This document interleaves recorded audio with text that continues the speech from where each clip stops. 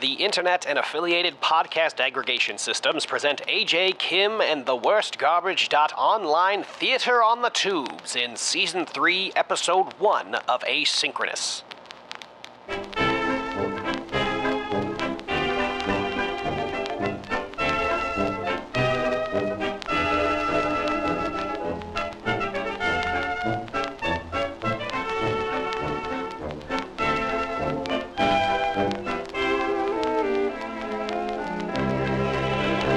Ladies and gentlemen, the editor and co-host of Asynchronous, AJ Fileri.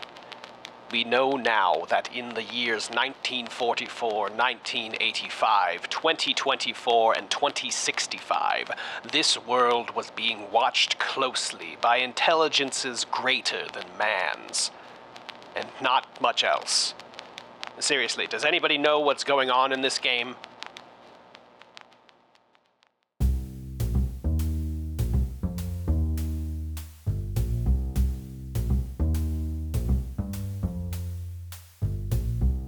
Hello, everybody, and welcome to Asynchronous, a video game catch-up show. My name's AJ. My name is Kim. Is this the energy for season 3? This is the energy for season 3. This is how I will be talking the entire time. I will not talk faster or slower than this, and I will not raise my voice or inflect too much, because I do not wish to scare anybody. I don't wish to shock their system any more than their system will be shocked by just hearing the stuff going on in this fucking video game.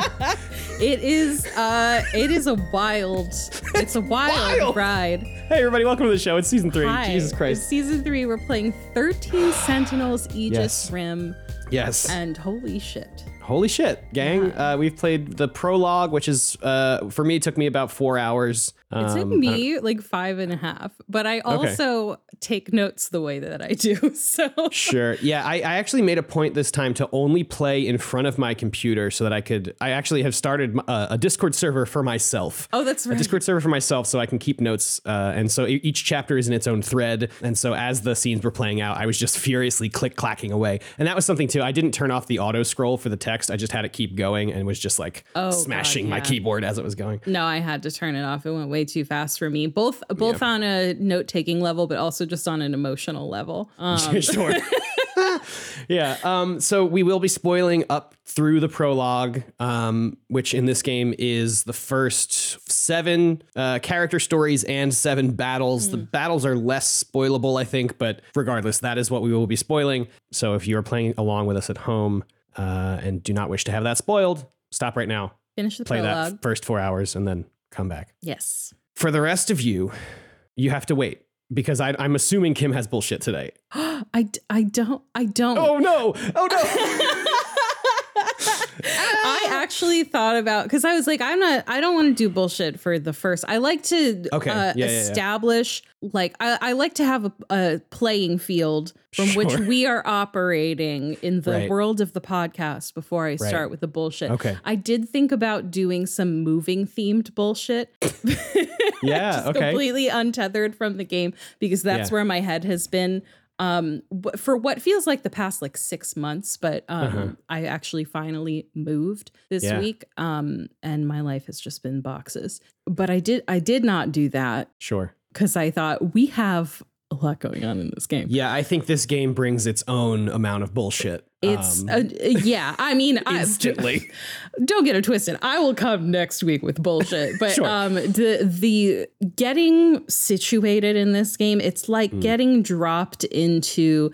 I feel like if you took me out of the 1300s and dropped me into Times Square present day. That's how I feel.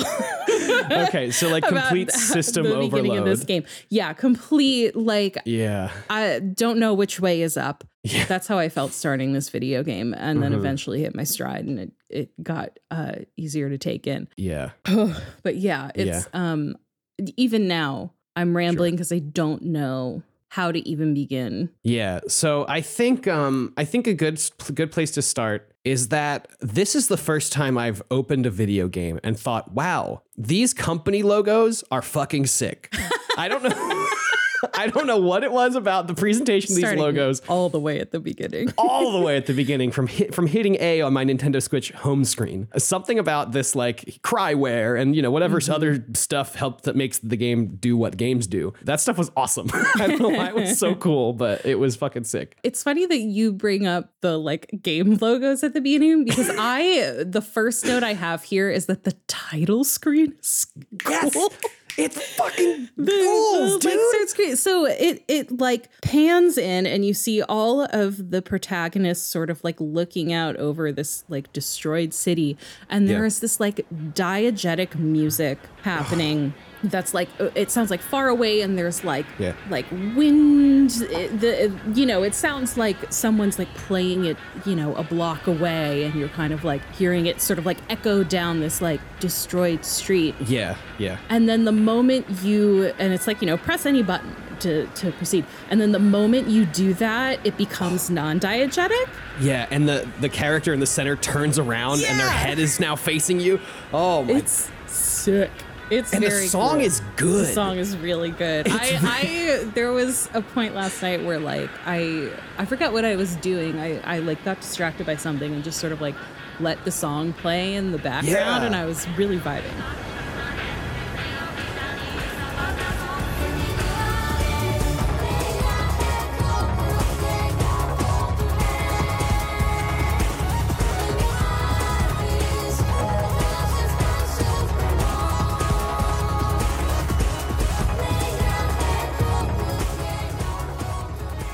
That's so good.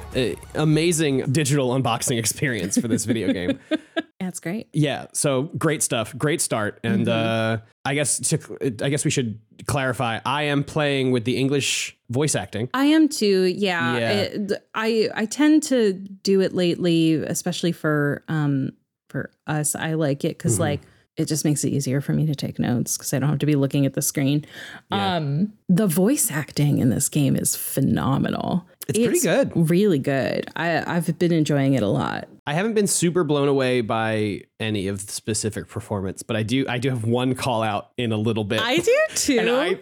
Okay. I am curious if it's the same one. I have a feeling it is. We'll find out. But we'll find out. So you press start and you begin the video game. There is an important emergency broadcast talking about giant creatures attacking the city. And then a girl hits a start button on her thigh, and then a huge robot shows up.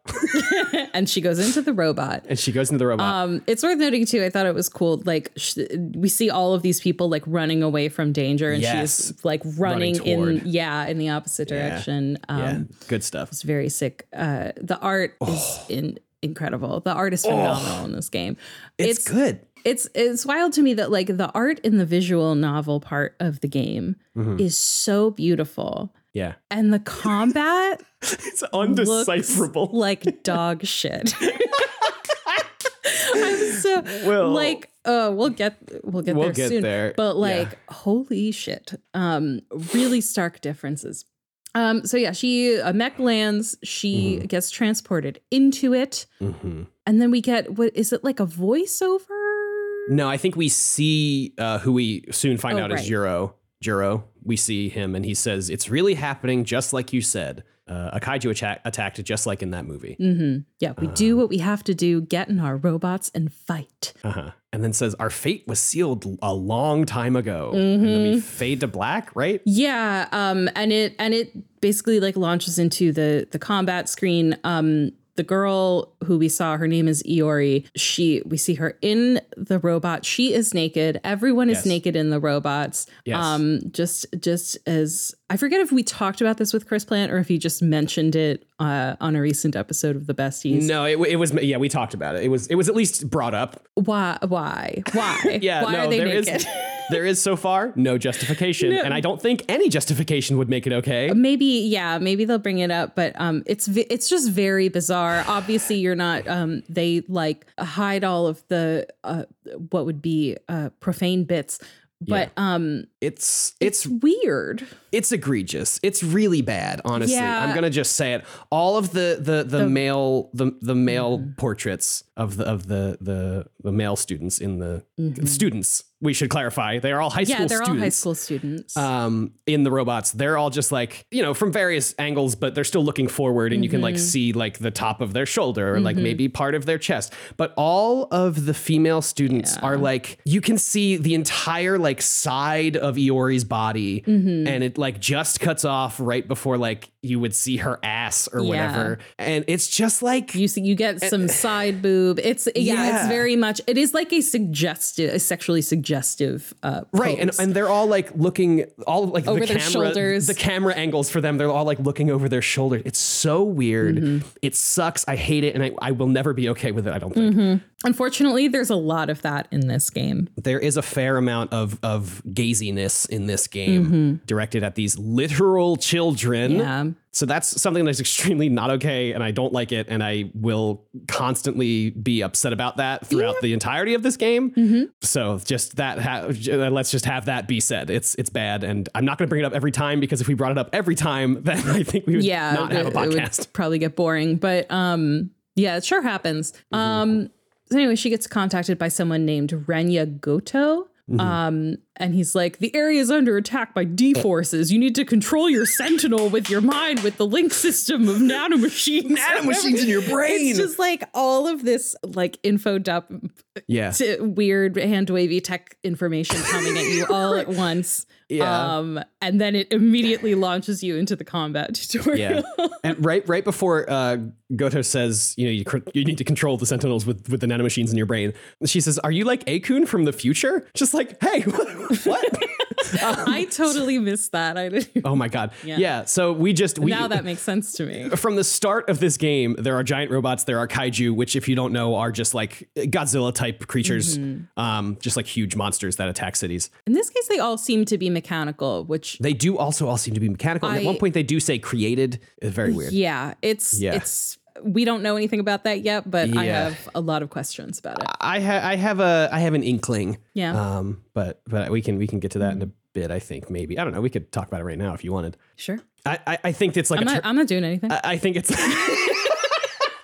I think it's a Terminator situation. There's like Skynet exists and is now just making these robots or machines to destroy. That would make sense. But they call them D-forces, which is short for Deimos, which is the word they use usually, not all the time, but it's the word they usually use instead of kaiju. So we do some fighting. Worth noting, this is wave 1. That's how the combat is sort of labeled, each combat. Yeah, wave 0001. And this one I think is just Iori and Juro. Yeah, Juro shows up. He calls himself Juro Kurabe. Juro. I keep saying Juro Kurabe. And then Goto is like, "Oh, Izumi." Yeah. And he's like, "I see your memories have come back." And he's like, "No." He's like, "What?" Haven't. And I'm like, "What?" Yeah, he said something like, I can't let this turn out like Sector 3. I remember doing this in my dreams. Right. I remember fighting in my dreams. Yeah. So you do this little like combat tutorial, and then once you're done, you are told that the beginning of Juro's story is now available. The story of Juro Kurabe. I would just like to say, I think calling this a tutorial is generous, because it's just like, it teaches you how to do the thing, but it's also just like, keep hitting the A button and we'll put the cursor where it needs to be, which I think, honestly, is the perfect thing to do for this situation, because there is so much happening on these combat screens. I've grown to enjoy it more. Yes. By the end of this prologue, but I hated this combat for like the first 3 waves. Yeah. Like I said, it looks terrible, and it's just like nothing about it feels intuitive. It's real-time strategy, which I don't know. There's a lot going on all at once. I don't ever actually really know who I should be controlling in any given moment or what I should be doing. I'm just pushing buttons and hoping that it works out. Okay. Very likely that I'm on normal right now, but very likely that I switch over to casual at some point, because I just, again, like I found it to be satisfying as I've like gotten more used to it, but it is really not my jam. Yeah. We'll talk more about it. The combat are the things that break up each of these stories. So we get a story, and then we get a combat, and then we get a story, and then we get a combat, and we get a story and a combat, and then we will address how the rest of the game will go at the end of the episode, I suppose. But for now, we are moving into the story of Juro Kurabe. And he is in school now. Sakura High School. This is May 1985. The times are very important. Yes. The time periods are important. Yeah. The first thing we see, he's like in his classroom, and school has just ended. And the first thing Juro says is, "This again? What is going on?" Yeah. Cool. And then we meet our friend Kyuta Shiba, who says, "Come on, let's go home."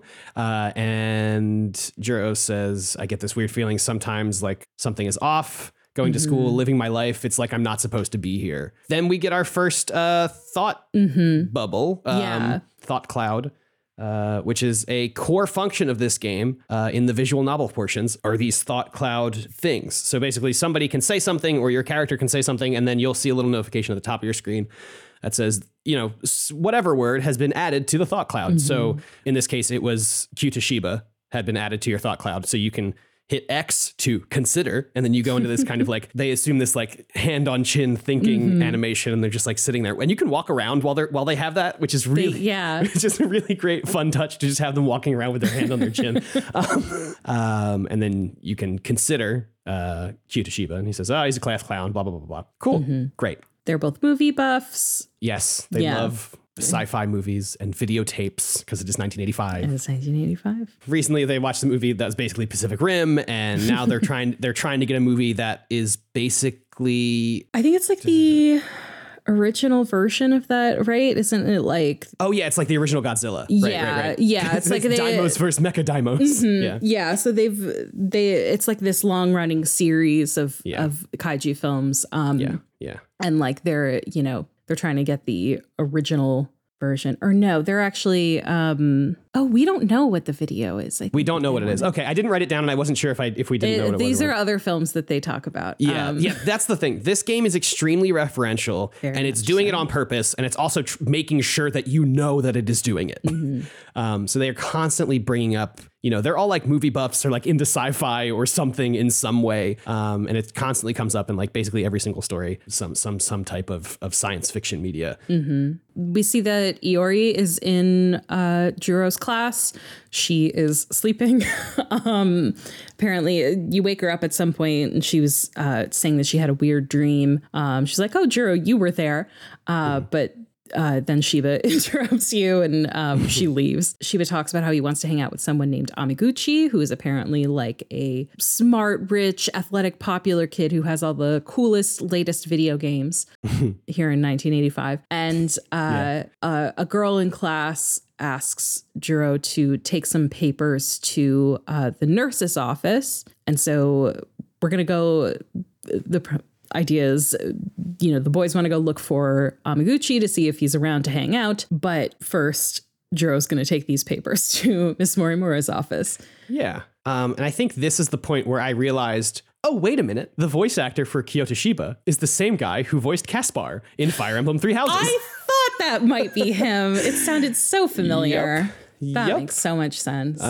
So our good friend Shiba is Caspar. So that was great. Immediately ingratiated me to him. I was like, yes, I love you so much. I'm glad we're friends. Yeah, he's a fun character. Yeah. So we basically tell Caspar, Juro can't go talk to Amiguchi. We have to take these papers to the nurse. I'll meet you, wherever after school. So then we head on over to the nurse, Miss Morimura. Yes. We arrive and we see a file for Juro Izumi, but that's not our name. Our name's Juro Kurabe. It says, psyche stabilized, patient is obedient and medicated. Cool notes to have on a student.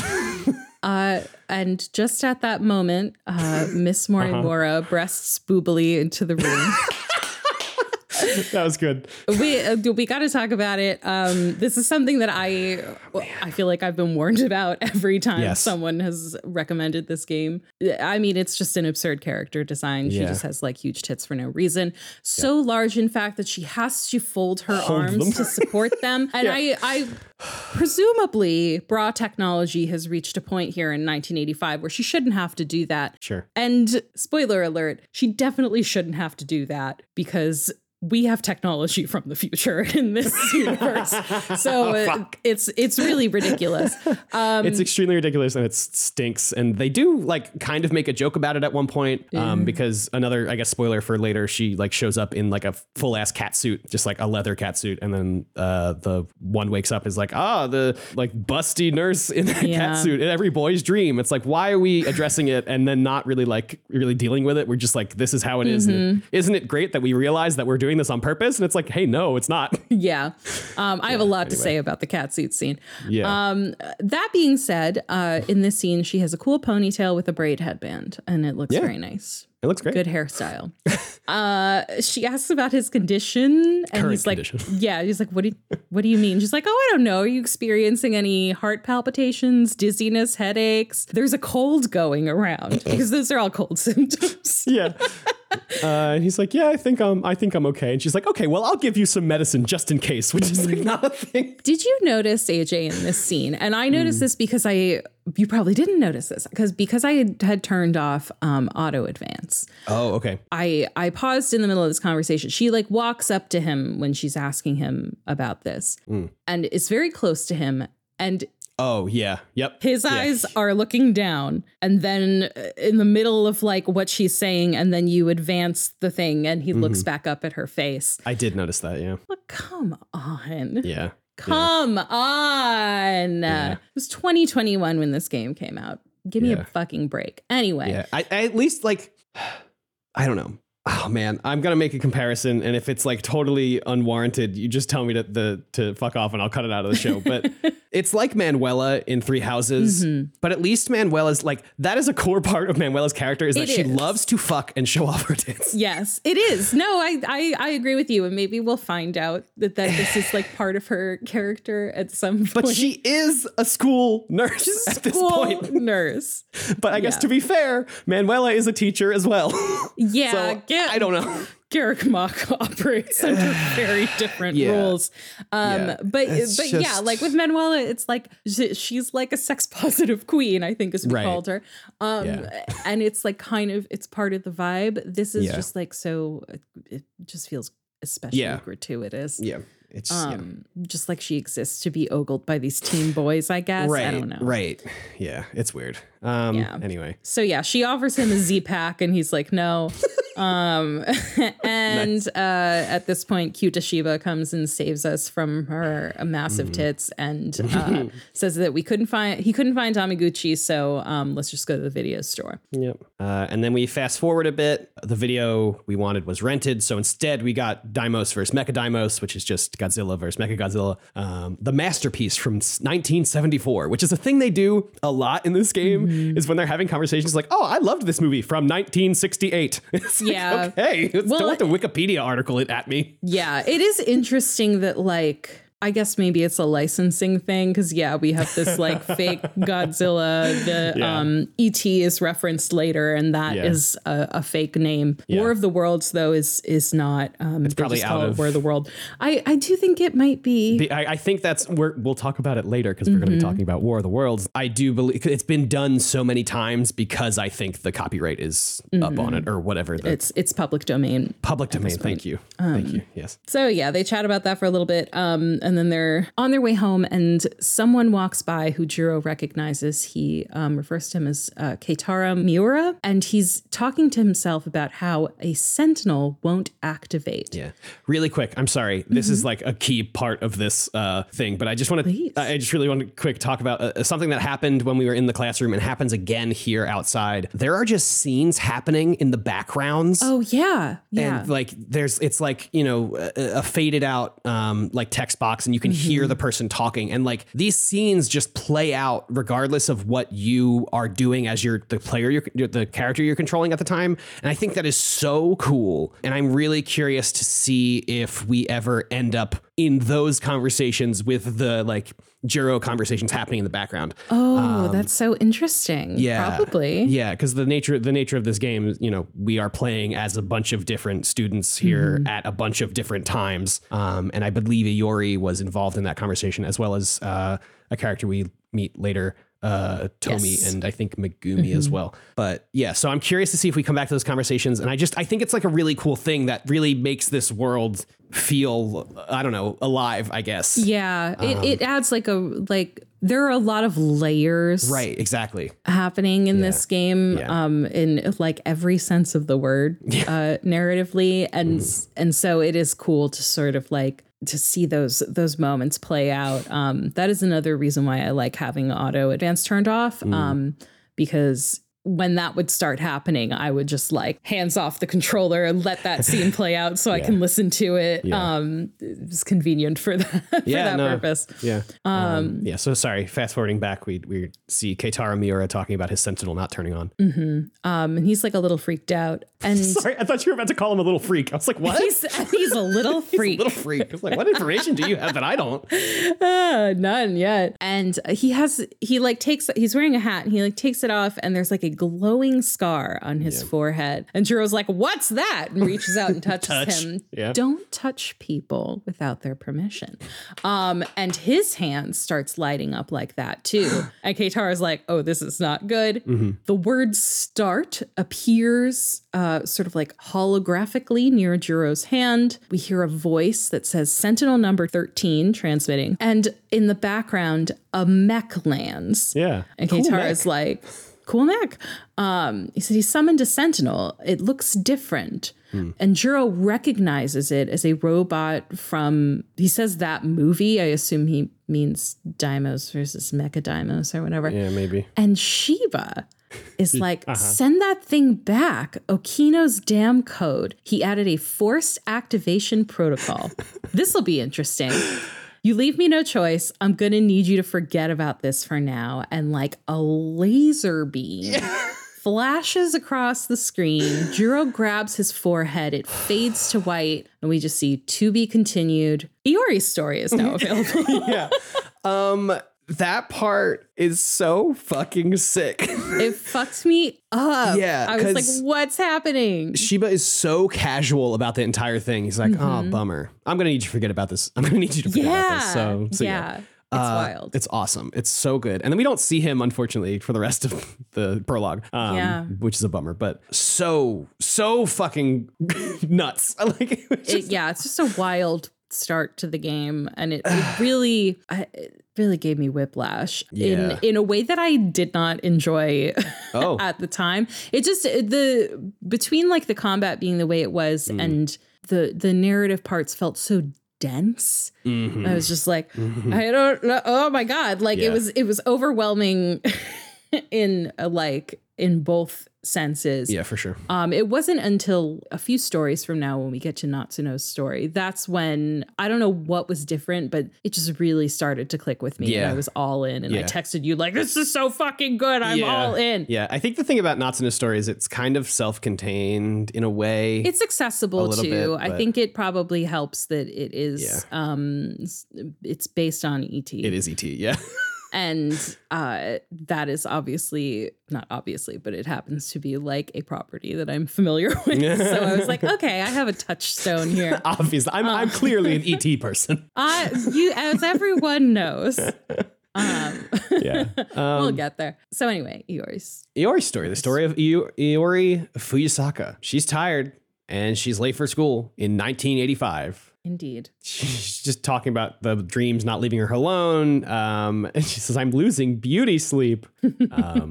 Runs into a person, falls down. There's fully just like a panty shot, which sucks. Oh my God, I missed that. Yeah. Are you serious? Yeah. She's like on the ground, and the way that she fell, like you could just see her underwear, which is like, hey, this still sucks.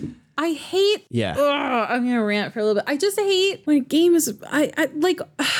can we not have one game? I mean, I know there are plenty of games that are like this, but it's such a bummer to be playing a game that is so good and just be like, I just have to overlook just like, this barrage of misogyny or homophobia or like whatever. It's just, it's such a bummer. Yeah. Anyway. Yeah, it sucks. Yeah. Okay. Anyway, the guy says something about an uncanny resemblance, and she like clearly is immediately like infatuated with him because I guess he's cute. And then she runs away. We cut to class, and just worth noting, she dropped her student ID. Oh, right. And he found it. Yes. And picked it up. So yes, now we're back in class. Yes, we're in class, asleep again. Friends wake us up, and it's Tomi Kisaragi and Miwako Sawatari. These names are fine when they're in front of me, but I know as soon as I continue scrolling, they are going to disappear. Absolutely. There's so many characters. Yeah. So we find out this is their first day of their first year of high school. Yes. Miwako it's Iori's like good friend who she's been friends with forever. Tomi is like a new friend that they've just met in class. Oh my God. She makes this comment about how she's like, oh yeah, I went to middle school kind of far away. Yeah, and I now understand why she was being weird about it. Yeah. At the time, I was like, Tomi's being weird about where she went to middle school. I was like, oh, she's an alien. Still could be. Yeah. But when she said kind of far away, she did not mean distance-wise. No. She meant temporally. Anyway. Spoilers For the thing we're going to spoil later. Yeah. Also, Tomi, who also goes by the nickname Usami, she knows Goto, who is apparently like a popular kid at school. We just sort of touch upon that, but doesn't really get further explored here. Yep. And as long as we're talking about boys, Iori mentions that she ran into some guy who was kind of cute. And Miwako's like, oh my God, it's love at first sight. I love this it's so much. Destiny. This is your meet cute. It's meant to be. She's supposed to be this like romantic, it's really good. And it's very cute. I like Miwako a lot. And she loves crepes. Crepes. Sorry. Yes. Crepes. Also, in this moment, cute guy gets added to the thought cloud. Yeah. And I wrote, which is relatable. And sometimes, I don't know if you've noticed this, it took me a bit. I think I probably missed some. Sometimes you'll get new thoughts on old thought clouds, and it'll just show up in like the top right. You'll get a little like blinky notification, which I didn't notice for a bit, even though the game literally told me that it was there. I was like, okay, but it'll tell me like exactly what gets at it. But sometimes you get additional thoughts on things, which is fun. But anyway, there was something really funny to me. Tomi-ons, they talk about their dreams. Tomi says there's a city on fire. There are shadows chasing. Iori says that city's on fire. There are shadows chasing her. And then Natsuno Minami comes in. Says the door was hard to open and that the school is old and dumb. And then old building gets added to the thought cloud, which I thought was really funny for some reason. Like that fully made me guffaw at my desk while I was playing this game. And I'm really not sure why. But Natsuno's in a class next door. She just wanted to come say hi because I also thought school was over at this point, but at the end of this little section, I think it's Morimura comes in and is like, hey, you should be in class. But I thought we said class was over. But I think it was like a break time. Yeah, like it's a break in class. Yeah. They were building a new building that got delayed. They talk about how this school was built during the war, World War II, which means it's over 40 years old. And then Natsuno gets called out, and then Tomi and Miwako talk about a cat that has been seen outside the science room, black fur with white belly, and my notes just say, let's go see this cat, and then a bunch of exclamation points, and then just cat. Yeah. My notes on this, which I sent to you, say black fur with white belly, Scrappy, because Scrappy is a black cat with white belly. Yeah. But Scrappy's fluffier than this cat. Yeah, but later they do refer to it as fluffy, which I do not think it looks like that. I saw a quick side note. I saw on Twitter the physical version of 13 Sentinels. When you take the Switch cartridge out, the cat is just behind the Switch cartridge. That's so cute. Yeah, it's really cute. I love it. Yeah, which also means if you turn it inside out, then the cat is just on the front of the box art, which is fun. Interesting. The cat is fascinating. The cat is pretty interesting for the immediate reason that when you go to pet it, it runs away and then just disappears. Yeah. So that's fun. Yeah. This is another scene that was kind of upsetting to me, honestly. Why? While she is crouching looking for the cat, she hears Juro and Amaguchi talking. And Amaguchi's like, this is a first for me too. You feel it, right? I want to pursue this with you. And I and Iori both got very excited. Well, I don't know if Iori was excited. I was excited. I was like, they're gay. Yeah, I wrote gay in my notes. Yeah, I was so excited for some representation. And then Iori's response is actually very funny too. They're like, hey Iori. And she's like, I think as long as you love each other, it's okay. Yeah. Which is like the most ridiculous way you could respond to finding out that people are gay accidentally. But then she like runs away and then they like follow her.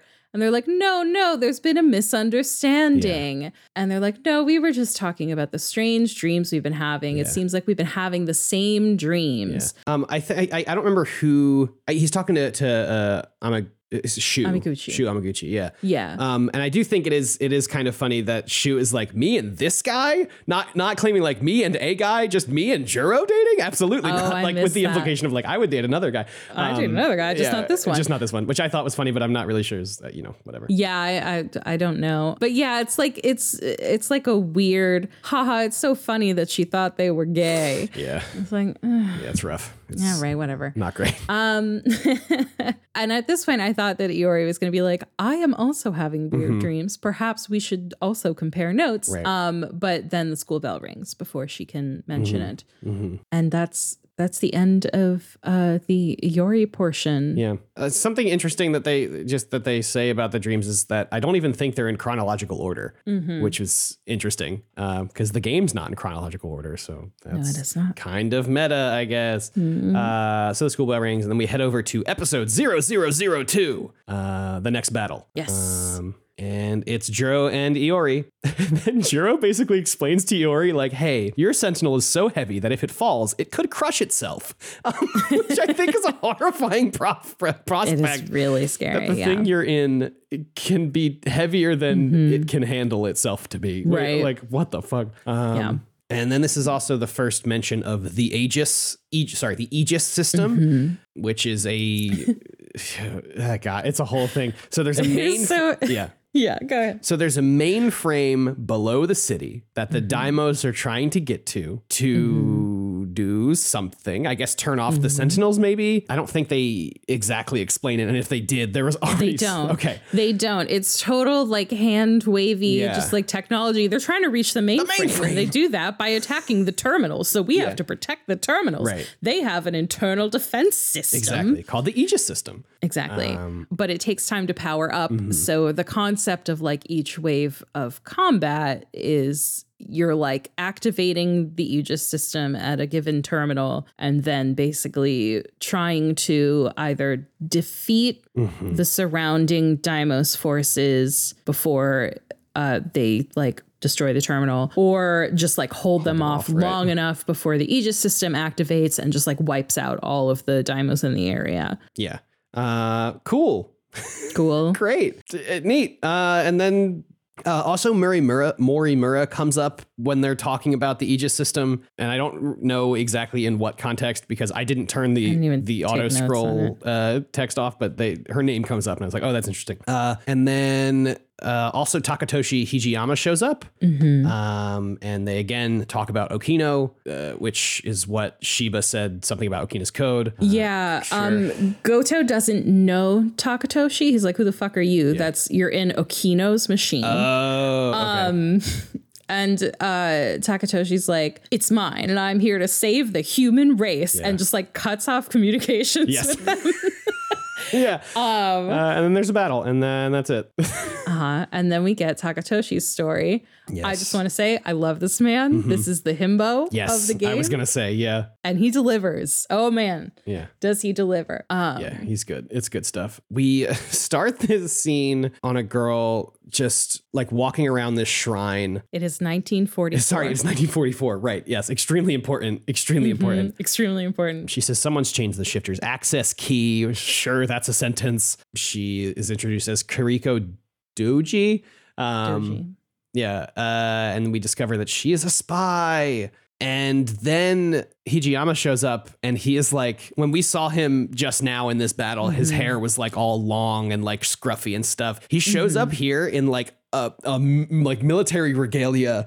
Yeah. He's a member short of the hair. Yeah. He's a member of the Japanese Imperial Army in World War II. And he's in this like stark white military outfit. Yeah. Sharp haircut, clean shaven face. Says that the military is looking for her. She's stolen the files. And then she's like, I'm not the professor's daughter, Professor Doji, who works for Shikishima Industries, which build weapons and stuff. And then she's like, no, I'm not the professor's daughter. I'm actually the one who built the Sentinel, because there is a Sentinel here in 1944. Okay. Okay. And then he's like, wait, what are you talking about? She's like, she says, you wouldn't believe me if I told you. And then they just keep talking. Yeah. She insinuates that he has feelings for her that she is aware of, and he blushes, pretty much confirming that, yes, he does have such feelings. Yeah. And she's like, all right, well, my key just finished decrypting, so I'm out of here, and just like teleports away. Yeah, a whole bunch of like computer screens just like show up at the shrine, and then this big blue orb comes and absorbs her, and she disappears. And he's like, what? And then some other people are coming up the mountain and say, the one who snuck into the factory is coming. And we hide behind a tree. Somebody shows up and is like, okay, I have to get back to Sector 4 in the year 1984. So I think, first of all, I think this is the same guy that Iori bumped into. Oh. Who we will meet by name later. Yes. Oh my Takatoshi. God. Okay. Yeah. Okay. Yeah. Takatoshi jumps out and he's like, hey, I caught you. Do you know Kiriko? And the suspicious man is like, yeah, but that's not actually Kiriko. That wasn't actually her. And Takatoshi's like, oh, that's strange. She said something along the same lines too. And suspicious man replies, she, huh? Must have been pretty convincing. His real name is Tsukasa Okino. He wears that stuff for his own reasons. So let's pause to talk about Tsukasa Okino. Yeah. I do not know if this character is implied to be a transgender woman. From this point on, they use he, him pronouns for Okino. So that's what I was going to do. And it is later implied that Okino might have just been in disguise for like practical reasons. But at the same time, it is suggested that Okino is maybe non-binary. Basically, there's no clear indication of, is this just a man who is cross-dressing? Is it someone who is non-binary? Is it someone who like is gender fluid? Like there's really no clear answer to that question. And I don't know that there necessarily has to be. Like I think gender is a fluid thing. Yeah. But yeah, it's an interesting thing to introduce. And I don't think we've necessarily seen, like, as far as I have seen, jury's still out on how I feel about this whole thing. Yeah. But our friend Matt Horton did share with us an article about this relationship between Takatoshi and Okino. Which we'll put in the show notes. Yeah. Is sort of like, it is not like, it's not the worst representation, but there is sort of apparently a lot of on behalf of Takatoshi, there is some, he is struggling with the fact that he has feelings for someone who was assigned male at birth. Yeah. And it's, not the like best handled romance. Yeah. I think one thing that I saw that definitely rubbed me the wrong way that I will reveal now. So at the end of the prologue, when you sort of like get to the actual main game and how that works, it separates into 3 different. Yes, he did say. There are 3 different parts of this game. Yeah. And one of them is basically like a codex where you can unlock information about certain characters, locations, situations, concepts. And you get like points to kind of unlock things. And I used a point to unlock Tsukasa Okino. Me as well. And one of the things that they say about the character is that he knows that Takatoshi has feelings for him and uses it to manipulate him, which is... In the mystery files? Is that not in the mystery files? Hold on, let me see if it's in Takatoshi's. It is. It's in Takatoshi's mystery file because I was looking at Tsukasa's. I was like, wait a minute. Yeah, That's it's in Takatoshi's. He fell for Tsukasa Okino, who was presenting as a girl, which Okino uses to manipulate him. Yeah, not great. That is not great. Yeah. Like, the implication that like this man has duped another man into having feelings for him by dressing as a woman and is using that in a like nefarious or manipulative way is like playing into some shitty tropes. Yeah. And what I would argue are transphobic tropes, just straight up. And so this is rough. It's a rough start for what I understand is a complicated thing. Yeah. And, this is when I asked about himbos in the game, this is what Chris brought up. Right. Because Takatoshi truly is a delightful himbo, but it sounds like this relationship is not well handled. Yeah. It definitely doesn't start super well handled. I think there are like in the article, it brings this up as well of the fact that like Takatoshi is a military enlisted man from the 1940s, Imperial Japan. So that's like an extremely conservative kind of upbringing and viewpoint that he's bringing to this situation. And so I think that's could be an element of this.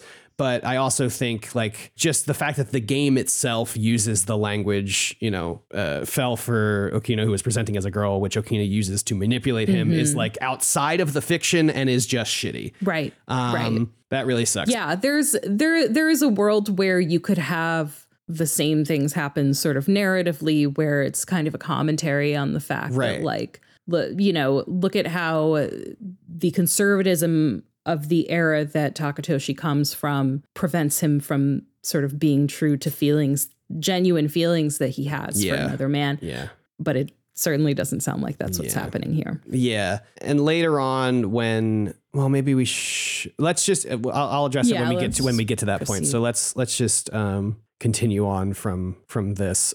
So it's revealed that Tsukasa is Tsukasa, and then we time travel. But the guy, the suspicious guy, the guy who shows up he basically like starts the time travel process, and Takatoshi's like, oh, hey, what are you doing? And the guy says, you wouldn't believe me if I told you. And Ichiyama says, try me. He says, I'm going to time travel. And then he says, I don't believe you.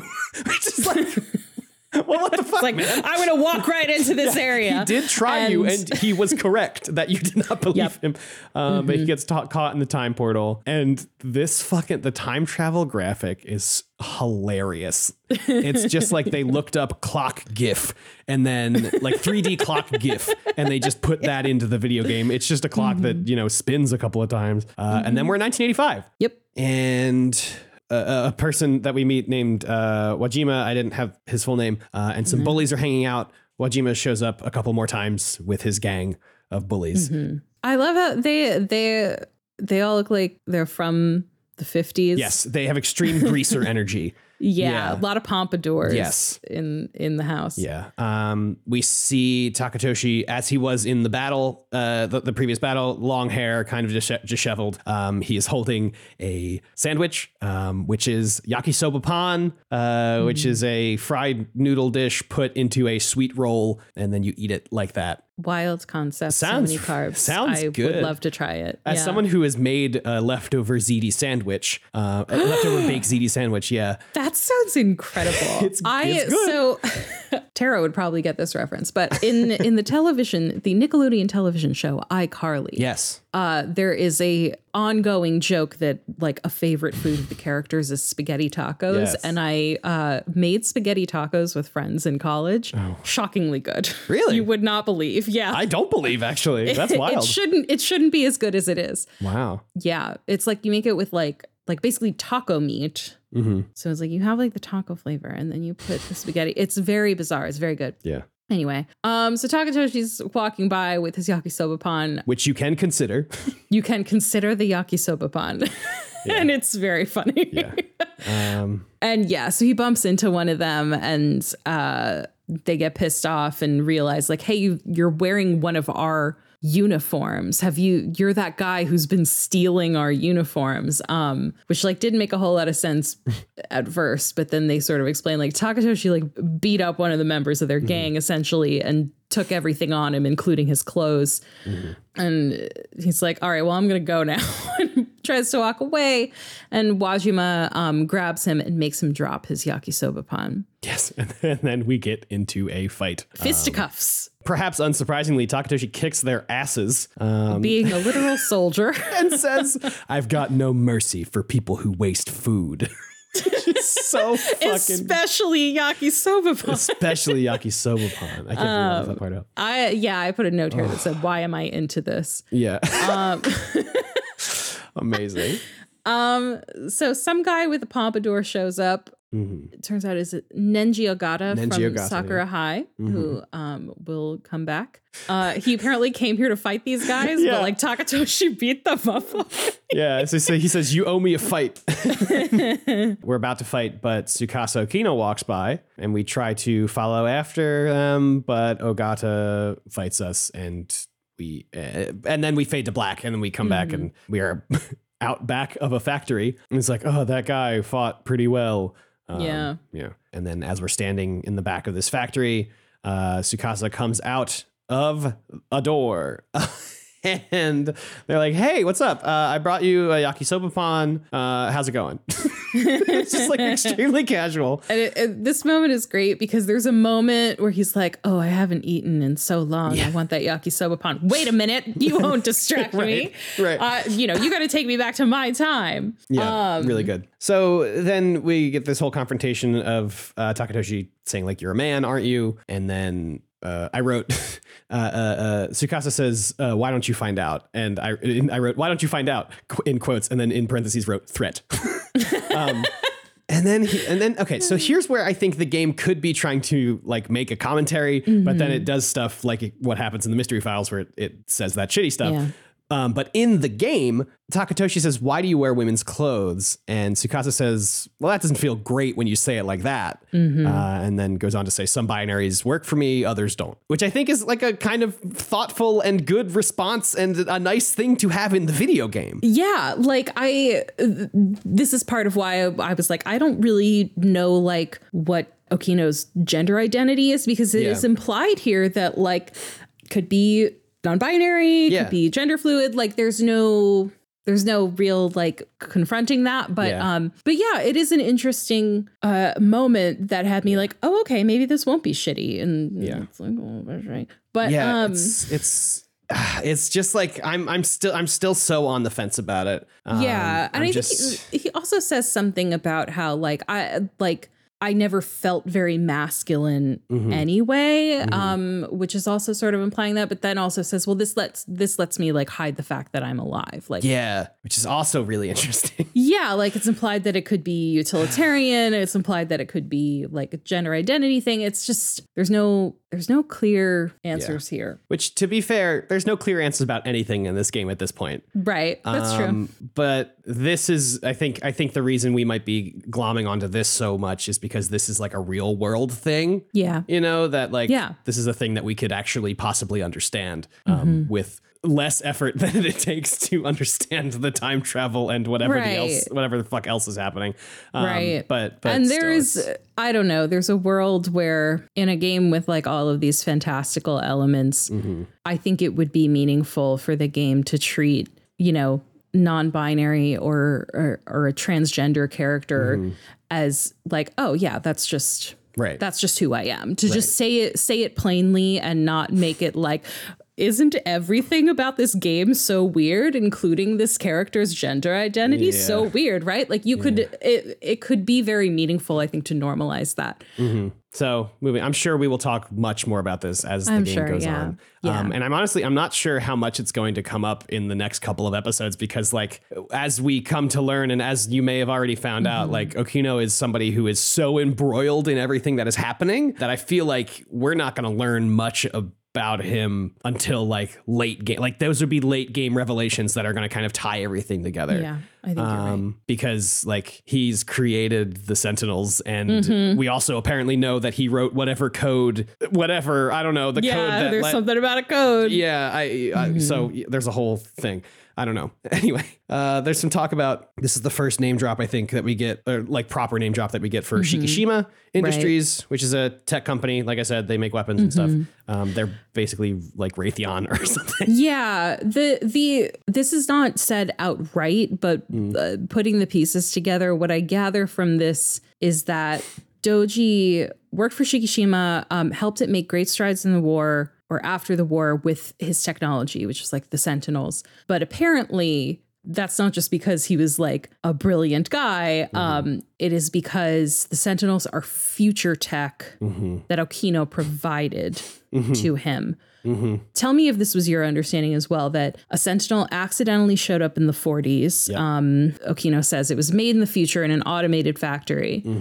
Interesting. I just think that's interesting. Okay. In an automated factory. Yeah. So that's in the context of what we talked about earlier with like the Deimos being like a kaiju thing. Or sorry, not a kaiju thing. Like a Terminator type thing. Right. Exactly. Exactly. And then interesting. And then he says there was an incident and it got broken. Our goal was to fix it there so it could fight again. I was going to bring it back to my factory up there and bring it back here. It's very Grinch of you. Okay. Very Grinch. So yeah, I think the implication being like it accidentally got there. It got broken. They were like, we will fix it here so it can go back to the future where it belongs. Which I think is really cool, actually. I think that's like pretty sick. This is all very interesting. I was just like, am I understanding this correctly? Right.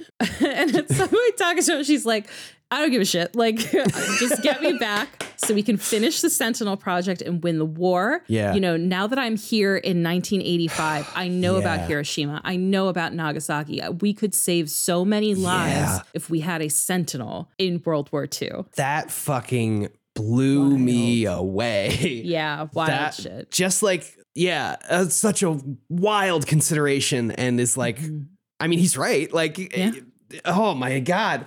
Wow. It's cool. I like it. I don't know. Yeah. Fuck. It's very interesting. Yeah. And Okino's like, fine, I'll send you back. But first I need your help with something. I wrote here, the whole time they are flirting up a storm. Yes. And I believe Takatoshi does get that yakisoba pan. He does. And then we get another wave. Yeah. Wave 3.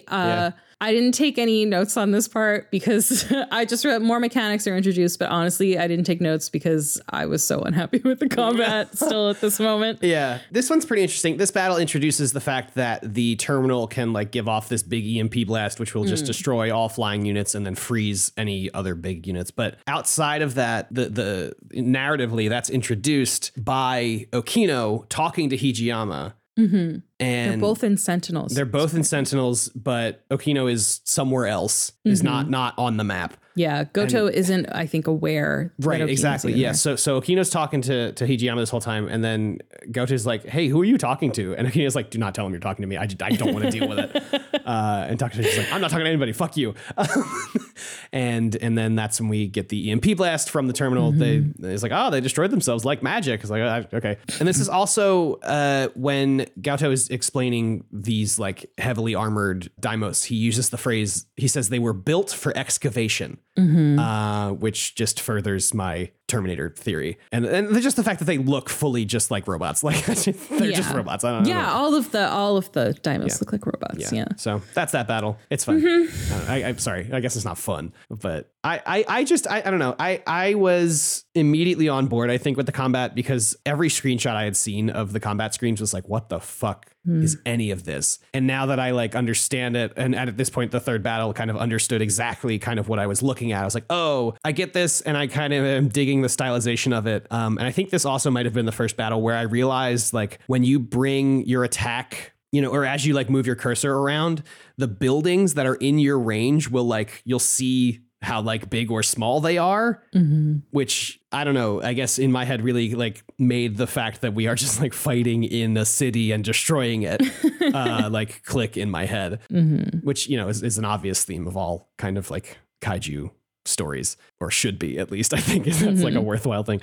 But anyway, so then we move on to the story of Natsuno Minami. I love Natsuno. I love Natsuno. I love her so much. Great. And she also is friends with one of the other best characters in this game, Yuki Takamiya. But some stuff happens before we meet Yuki. I think Yuki is my favorite character right now. Oh yeah, Natsuno's mine, but yeah. So yeah, cool. Okay. So yeah, we're in Sakura High in the new building hallway in 1985. It is break time. We find Iori and Juro. They're talking about their dreams and whether they're influenced by the movies they've seen. And Juro lends Natsuno a video. It's a recording of UFO Mysteries, which is like a special that's been airing. It turns out Natsuno, she missed it last night. Something about like a baseball game that went long. Yeah. And we find out she is like obsessed with aliens and UFOs.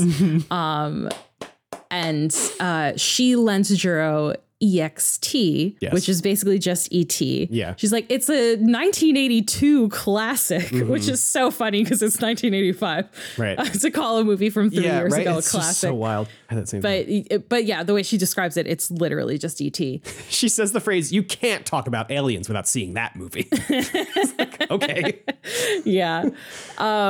She's like, aliens are already here on Earth, dude. You don't even, she's like full tinfoil hat in a fun way. I wrote here reference to War of the Worlds, but I don't remember what the reference was. Iori just completely, because we say that aliens are here on Earth, and Iori's like, oh, like 3 legs and lasers, like from War of the Worlds? Yeah. Turns to the camera, is like that classic piece like of that literature. Very funny. And Natsuno references that she wants to work for NASA one day. And then Iori's like, you better get better at science, you dumb idiot. Iori just like comes for her neck, but Natsuno's like, yeah, you're probably right. And then Juro and Iori have to leave, and a little scene plays out with them saying like, oh, we have to go to AV now. And then Iori's like, oh, I have to grab something real quick. And so Juro leaves, Iori runs into the classroom, and then like a couple seconds later comes back out of the classroom and then goes to class. And it's so good. I was like, in that moment, it's like, what's going on in the AV room? I gotta know. And hopefully we'll find out one day. I do also think it's really funny when Iori talks about War of the Worlds, she says, by that one famous writer. Like, okay, we can't just say H.G. We can say War of the Worlds, but we can't say H.G. Wells. Like, what do you... Then we meet Yuki Takamiya. Natsuno's like, oh, you're still wearing your old uniform, which like did not make sense to me at the time. Later we find out it's because Yuki has just transferred here. She's wearing a uniform from an old school. This is an old friend of Natsuno's, apparently Dr. Space. Dr. Space. It's her nickname for when they were kids. And she says something about like, I know you're still my Nat-chan, which is what she calls her all the time. At one point they're in Sentinels and she just calls her Nat-chan, which is so fucking sweet. I love it so much. I want them to be lesbians, Harold, but I know that they're not going to be, because otherwise I probably would have heard about it already. Yeah. Oh, and even at the end of this, sorry, a couple more things happen, but then at the end of this conversation, she says, can I still come watch your practice today? Yeah. Yeah. Let them be gay. They seem like very good friends. Nenji Ogata, the pompadour, walks up. Apparently Yuki beat up some folks from the Kuri gang, which are apparently like a gang from another high school. I think that's Wajima's gang. Well, yes. I think you're right. I don't know why there's so much gang violence. Oh, I don't know. Yeah. He's like, they're hanging around the school now. Like, what are you going to do about that? She's like, I can handle myself. She's basically just like, fuck off. Yeah. She's so cool. Yeah. So yeah, he walks off. Yeah. And then we get the next scene, which is after school at the athletics building. Yes, after track practice, where Natsuno's wearing extremely short shorts. Yeah. Cool. Our coach asks us to clean up. We say, okay, and then turn back around to where all of our teammates were, and everybody is gone. And then there just is a man there is just a man in black. A man in black. MIB. He's MIB. here. They're here. Yep. Roll the tape. I don't know. It's Tommy Lee Jones. There you go. Why did you say it like that? It took me a minute to remember his name, okay? Yeah, Tommy Lee Jones is there. And then Natsuno starts spiraling, and he's like, he's here because there's an alien in the school, and I have to save this alien so that he doesn't get captured and experimented on, and it's my responsibility. I'm the chosen human.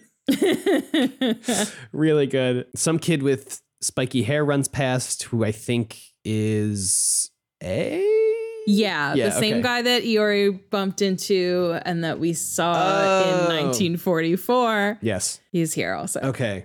I didn't make that connection. But that's he just kind of like runs past. So scene transitions again. She's in what is referred to as the track and field room, which is basically just like a locker room.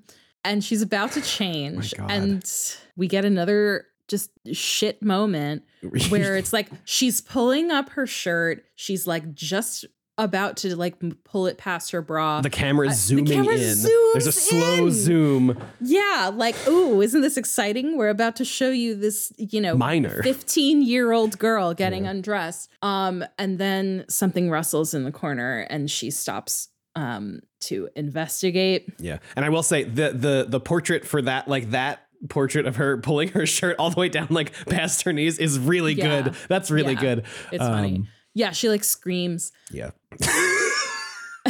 Sorry, she screams, the thing rustles, and then we see a little robot in the gym hamper, and then Nenji Ogata runs in and says, "Is there a pervert in here?"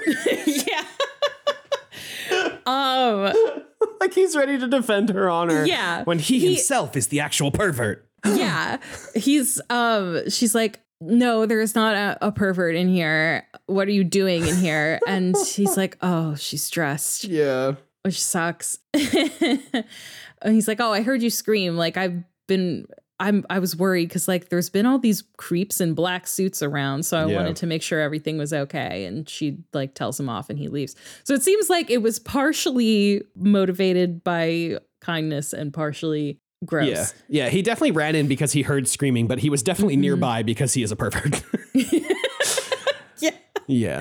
That's a good, it's a good summation. So then the robot pokes back out of the thing. It's kind of a Wall-E shaped situation. It's got little rolly feet. It looks like literally if Wall-E and Eve could procreate and have a baby. Like it literally looks like that. It floats and it has like blue eyes. Yeah. Like it straight up. Yeah, it says a bunch of things, one of which is 5, which is, I think, a short circuit reference to number 5 being alive, but then introduces itself as BJ115. Yeah, it's an old sci-fi movie about a robot. A kid finds a robot that gains sentience, and his name is number 5, and he says, number 5 is alive, because he gained actual sentience. That's cute. Yeah, so this little robot introduces himself as BJ115. Cool. He says, interlocutor code matched. Okay. And then I wrote, we start making up BJ's story. Yeah. This is like a slippery slope. He's like, basically says it needs a memory cell and says go to gate. And Natsuno's like, I don't know what any of that means, but that's okay because I've seen the movie. So I know that you need to call your home planet. Right. Like, girl, no, wait.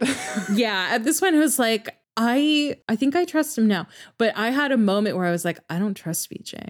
Interesting. I don't trust BJ because I was like, what if it's bad? What if it needs to go to a gate to like open a gate to the Deimos or something? Maybe it's a Deimos spot. Oh my gosh. Anyway. Can I tell you what I think? Yeah. I think BJ saying need memory cell is that Natsuno needs a memory cell. I don't know what that means. Ooh, but I think Also, I don't know what the fuck an interlocutor is, because he says interlocutor code matched when he sees Natsuno for the first time, but and then says question. Need memory cell. I'm like, I think that is something to do with, because we know that memories get fucky when specific things happen. So I don't know. That's part of me thinks that. Yeah, you could be right. So we stuff BJ in a gym bag, and it is so fucking cute. Yeah. BJ's like, oh, here's the gate. yeah. Like shows a map basically that's centered on a shrine. I couldn't tell if it was the same shrine. I think it's supposed to be the same shrine from 1944. Yeah. Yeah. So yeah, she hides him in the bag. Yeah. And it is really cute. It's really cute. So we head to Tokisaka Shrine, and then BJ gets out, basically activates like the time traveler thing, and we get time traveled. Yeah. They don't tell you at first to when. No. But you are transported somewhere. Yep. To a destroyed city.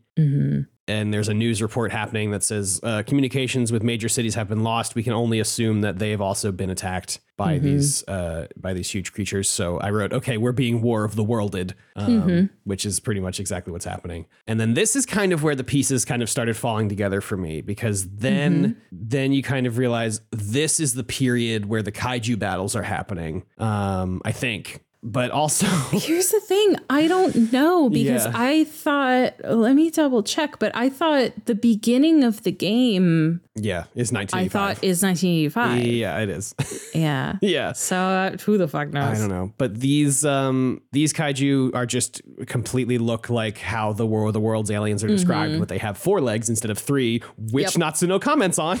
It's like, oh, it's just like War of the Worlds, except 4 legs instead of 3. Yeah. It's cool. There's a wild moment here. Well, first, so a broadcast like shows those monsters, and the newscaster is like, maybe they're from space, we don't know, but like shit's looking bad. Will our species not live to see past 2064? So this is when you realize you are in 2064, and BJ sort of like zooms off, and Natsuno follows, and you start to see the not tripods, but the tripod looking things, quad pods rising from the city. Yeah. And there's this wild moment where the screen goes black and it shows a quote from War of the Worlds. Yeah. A monstrous tripod, higher than many houses, striding over the young pine trees and smashing them aside in its career. A walking engine of glittering metal, striding now across the heather. Its engine is like War of the Worlds, and it was like a real chilling moment. Yeah. And this is the point where I was like, holy shit, I am all in on this. Yeah. Like, I don't know what it was about this, but it's really profound. Yeah. We haven't mentioned the music yet. Sometimes the music is like full on like dating sim, like do. It's like very like upbeat, like high school dating sim music. And then, but in this moment, it is like, it feels like the score of a movie. And so it's like a really like profound moment. Yeah. It's good. Yeah, it's really good. And then we come back and BJ says, search memory cell again. And then something about Sentinel 17. I just wrote in my notes Sentinel 17. I don't know what that means. BJ projects an image of a mech and says Sentinel 17. Got it. At which point a big boy arrives. A quad pod sort of spray where like on it almost looks like a like an overpass kind of thing. And at that moment, right next to it, a quad pod rises up. And Nat's like, we got to get out of here. So like BJ just like hops into her bag and they run away. Yeah. And that's it. It's very cute. And that's the end of Natsuno's prologue. Yeah. And we head to episode 0004.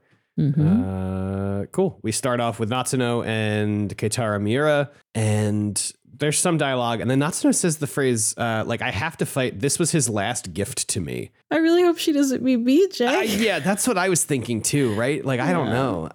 Yeah, I don't know. Yeah. Maybe it's a person. Maybe it's a person. And then I wrote, okay, we're learning long range combat. And we do. And this is the first time that the combat started to click with me. Yeah. I think.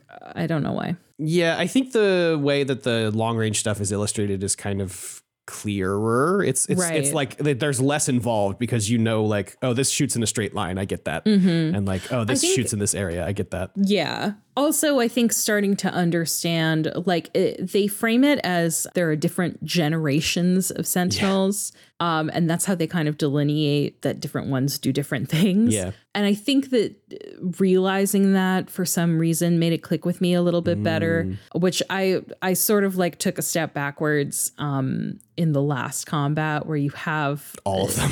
All of them. And I was like, I don't remember who does what. You know, there's a moment where Goto's like, okay, you, and you are going to do this. And the three of us are going to do this. And I was like, I can't remember who's who. And it was just overwhelming. Yeah. I think in that specific one, because I had that same moment of overwhelmedness in that specific moment. But I think if you looked around the terminal at that point, there were just like 6 little Sentinel symbols that were just like stuck around the terminal. So I think if anything got close, they were automatically going to attack. And then you were just controlling the rest of them. But anyway. Oh. Yeah. But that's a later battle.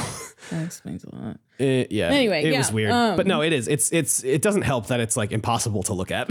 It's like it's incomprehensible. It gives me a headache. Yeah. Like looking at it. I play the last battle actually on my TV at my desk instead of just handheld on the Switch, and it's even worse on a TV. Oh, is it? Maybe I should play more on handheld. I don't know. I think it definitely looks cooler on a TV, I think, but I think it's easier to parse on a smaller screen. Yeah. Just because you can't concentrate so like much. See everything. Yeah, you can like only really concentrate on the stuff that they make bigger. So like you're looking at the Sentinels and the enemies and less on like the actual cityscape. And when you're looking at it on a television, you're seeing all of it. I think it might be the main problem there. But we fight some long range stuff. Juro and Iori show up, and then we do some long range and short range stuff. I do think the way that they're trying to like gradually kind of teach you the different mechanics in the battles is really good. It's just instantly so appalling to look at. It seems like it's so much information. And the fact that it's like kind of ATB, like kind of an active time battle, but also kind of like turn-based. And when you're choosing I didn't realize this until probably this mission. Like when you're choosing your attacks and stuff, everything freezes. And like when you move, it takes a certain amount of time to move, and they are actually physically moving on the board, and you can stop them moving at any time to do an action. Like while they're moving, it just like was, I don't know. I don't get it. Sometimes you can change who you're controlling and sometimes you can't. I don't get that at all. There's a cooldown. So once somebody uses an action, you can't use them for a certain amount of time. And that's why you're not able to switch between people at a certain. If you look at the top left of the screen while you're doing the combat, you'll see their little picture like loading up. There's so much to look at, and it's so much to look at. Yeah. But at the bottom of this one, I did write, I like the combat. Hee hee. Honestly, if I could not play the combat at all, I would probably select that option. Yeah, which is we'll get to later. There is a casual mode, which is so easy to switch to. Yeah, I love it. But anyway, moving on to another character I really like, Megumi Yakushiji. Yay! A different time period. Picture this: it's 2024. Wow. We're in Satsuki Pond Park. Kim, sorry. It's possible that people are listening to this episode in 2024. Hello, if you are there. Please don't fuck me up like that. Anyway. I can't take my brain can't take it. You're right though. That's so soon. Why is it so soon? We're in the far off past of 2022. Time keeps happening. Anyway, Megumi. Yes. Is walking home with Tomi It is muddy. It is muddy. It's raining. They're having a conversation. Megumi is like kind of sad. Apparently she's very quiet, so people think that she's like cold or whatever and don't talk to her. And Tomi's trying to be like, don't worry, like people will get to know you and they'll open up. The way she couches it is like, maybe people don't talk to you because you're so quiet, or maybe it's because they think you're mean and threatening, but I don't know. Yeah. This is the moment where I was like, wait a minute, we met Tomi in 1985. Yeah. What is going on? Yeah. We find out that Tomi, it supplies she's kind of like a YouTuber. She's an influencer. She sings. And like sings. Yeah. Yeah. So we're walking past this pond and Tomi's like, oh, I see a light over the water. What is that? And suddenly there's a lot of scary lightning and a mech lands in the water, soaks them. Like all their umbrellas go flying. Tomi can't find her phone, and a boy pops out of the mech, and he goes, "Where am I? Yeah. Wait, no. When am I?" It's so fucking campy. It's very good. It's Juro. Wow. Our good old friend Juro Izumi. Oh yeah, that's right. It is Juro Izumi. That's right. Yeah. He passes out, and then we move on to a different day. I skipped an interesting line that he says. He says, I must have been forcefully shifted here. The front line's been broken. It's over. It's all over. He also says, this place is next. Which is also frightening. Great. When did he come from? Who knows? Yeah. So then we move, and it's like a different. He said, he said this timeline. They're coming. Oh, interesting. Mm-hmm. Wow. So there's different universes. Wow. I mean, later on we are introduced to the idea of different dimensions. Yep. So yeah. Not yet though. He passes out. We move to a different day, and we see the cat from the 80s, and then we realize that it is. Hold 80s. on. Sorry. I want to point out. Okay.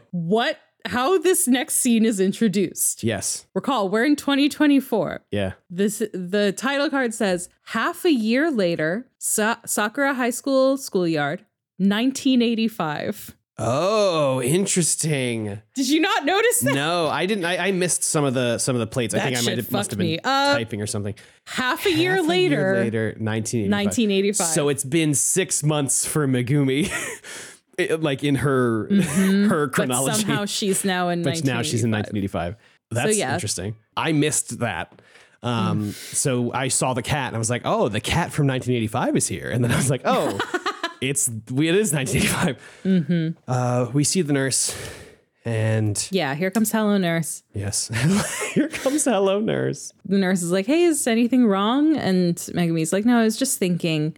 And she's like looking out over the schoolyard. She says, in 1985, the West Building doesn't even exist yet. Yeah. So she knows she's in the past. And then you get a prompt to reminisce. Yeah, that's what it was. And you end up reminiscing in 1985 about the year 2025. Right.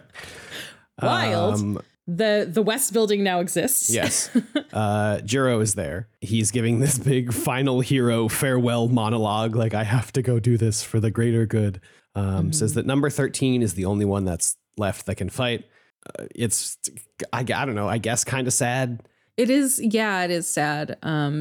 He's like, I have to go do this. Yeah. And she's like, you can't, like, it's not going to work. You couldn't defeat them even with all of your friends. Right. And he's like, but I can't do nothing. So he's basically just like going on a suicide mission. Yeah.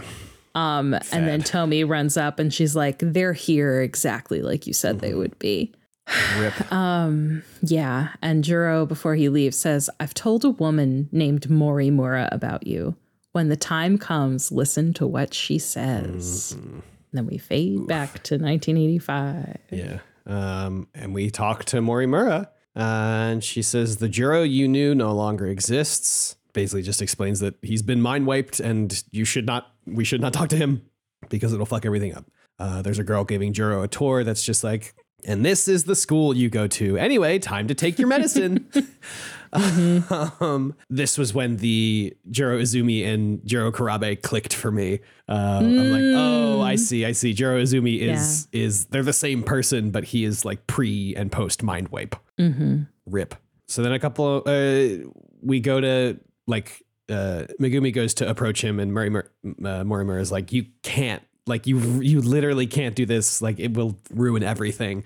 I need you to. And like it's like for his own good. Right. And so then a few months pass, and Juro is running up some steps, and Megumi goes to follow Juro, and the cat is there, jumps in front of Megumi, and she's like, "Oh, the cat, cool. Hi, cat." And then the cat says, "Hi." Because jellicles can and jellicles do. Oh no, I forgot that I've started a podcast with Cats 2019. That's right. The cat can talk. Surprise. The cat can talk. But it's like, don't make a scene or people are going to think you're crazy. Yeah. And then it says like, stop talking to me like this, and implies like, talk to me with your mind.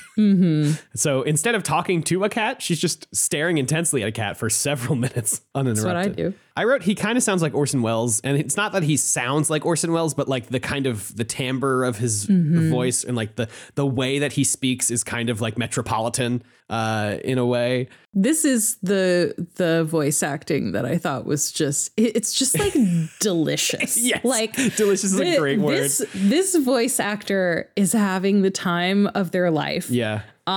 Just really like milking it. Yeah. It's very good. The cat it feels sinister. There's definitely something going on. It does feel like she is literally making a deal with the devil. Yeah. And I say like, she says like, what do you want? He says, you're the one who called me here. And then says, now I'm here to grant your wish. Yeah, like, your wish to save Juro. Yeah, to save Juro Izumi. Yes. Clarification is important. Yes, so somehow the cat can get the memories back. Sure. Allegedly. And he says, we just have to make a deal. And he says, destroyed by a relic from an ancient civilization, the Deimos Code. I must find... Oh, sorry, did I miss one? He came from another world that was destroyed. Yeah. Right. Yeah. And Megumi does ask, like, why can't you do this yourself? And he's like, I don't know if you've noticed, but I am a cat. Yeah. He's like, because I don't even have thumbs. Yeah. So he says that he needs the Deimos Code because he has to find all the codes to set things right again. And then I accepted, I thought. I did too. Okay. And she still denies it. Yeah. Okay. Yeah. I was you like, get the choice the to like button? accept or deny. And I was like, is this a real choice? Yeah. And it's clearly not because you accept it. And then the cat is like it feels very out of context. It also says something like, there's nothing impossible about it, even though Megumi didn't say anything about anything being impossible. And I don't know if that's just because they poorly set up this like false choice, or if that's implying that like the cat is talking to someone else at the same time as talking to Megumi. Whoa. I don't know. It could just be like a stumble in the writing, but that would surprise me because it does feel like the writing is very precise. Yeah. I do think it's also really funny. So you accept, and the first thing Megumi says is, are you going to turn me into a magical girl or something? Which is clearly a Sailor Moon reference really because funny. Of the talking cat. Really good shit. Yeah. So Megumi basically just says like, I want to think about it. And he says, okay, well, you'll come around eventually. And that's the end of the scene. Is there anything else specific there? After the cat is gone, she's like, if there really is a way to bring Juro back, then I'd make a deal with the devil if I had to. And I was like, babe, I think that's exactly what you're doing. I think that's what's happening. Yeah. Yeah. Because if you don't think a talking cat's the devil, then I don't know what you're doing. The cat is, maybe it's just because, I don't know, it's a cat and so it's going to have an attitude, but there's something sinister about it. Catitude. Sorry. Kind of good one. It's not. It's not. That's fine. So then we go to episode 0005. And we see our first big boy on the map. It's one of those quadrupeds. I assume I guess it's worth. I guess it's worth noting the way that the map is presented to you is like, it's kind of like a half opacity, like you're looking at like a layout of the city or whatever. But then the Sentinels are represented by these like green kind of 8-bit like Space Invader ship looking things, and then the Deimos are represented by these like pink kind of alien Space Invader Space Invaders being the old video game, kind of looking like 8-bit things. And then the big ones are just like bigger versions of that. It's a really interesting choice. It's really, really interesting. And part of me feels like they were like, we're trying to simplify this as much as possible so that you can only focus on the things that matter. But it's at the same time, they've made it so obtuse at that point because I think they've maybe oversimplified it. I do kind of wish that it had just been like a similar art style. I honestly think that would have been easier for me personally to look at. Yeah. I can understand why for like budget reasons that you wouldn't necessarily want to do that, but it's just, it's such an eyesore, man. Yeah. And then when they there's like fire on the map, and then when you kill things, they explode and all these things come out. It's just like, it's so much. Yeah. Like there are one mechanic is like some of the Deimos will fire missiles and you can shoot the missiles down or you can like move to evade them. But I forget that the missiles are there because there's so much fucking shit to look at on the screen. Yeah. At a certain point, I just stopped paying attention to how much damage my people were taking because it's the prologue and they're not going to die. Yeah. I don't know. Like even when I was like, wow, I've been using a lot of my like FP or EP, whatever, like consuming moves. I wonder if I'm low and I'm like barely used a quarter of it. Like, oh, okay, cool. Mm-hmm. So anyway, we start this battle and there's a big boy there and Megumi is near death and Tomi is also there. And like, I feel like Megumi's character portrait is like especially egregious because like you can just see her entire tit. It's just like the whole thing is there. It's tits out. It's bad. I hate it. But Tomi says something interesting. It's like, you're the one that gave me my Switch and you put it on my back. So I'm gonna like get a cramp every time I have to summon my Sentinel, which I thought was really funny. It is. Tomi's very funny. Tomi's great. I love Tomi. In general. And then, so basically this part of what they're teaching you here is that like, if a Sentinel gets like taken down to 0 health, they'll have to like repair, which basically means they're like out of commission for, as long as it takes to repair it. I think I think the implication is like the pilot gets ejected, the Sentinel gets sent back in time to be repaired and then sent back to this time in like a couple of minutes. I didn't get that, but yeah, maybe. I think that's kind of what that's supposed to be. They did also mention like while this is happening, the pilot is vulnerable and which is cool, I think. Die. Yeah. And I was like, does that mean there's like permadeath? No, because there are like lose conditions. They're like victory. Right. So I think if a pilot dies, then the battle probably ends. So Megumi gets ejected out slightly farther away and Nenji Ogata shows up and we do some fighting. Yeah, I noticed Ogata, when he shows up, he's like, I get it now. This is the cockpit of my Sentinel. Yeah. So this is like the first time he's in a Sentinel. Yeah, Tomi's like, you're just realizing this, you fucking moron. I like Ogata despite myself, because he's just like, I like his attitude. Whenever he attacks, he tells the Deimos to get bent. Get bent. It's just so funny. Also, like a testament to like some good localization. Yeah, like the turns of phrase that they. I don't remember who it is, but one of the characters when they attack, they say "get wrecked." Yeah, this is also really good. I remember who that is. Really good.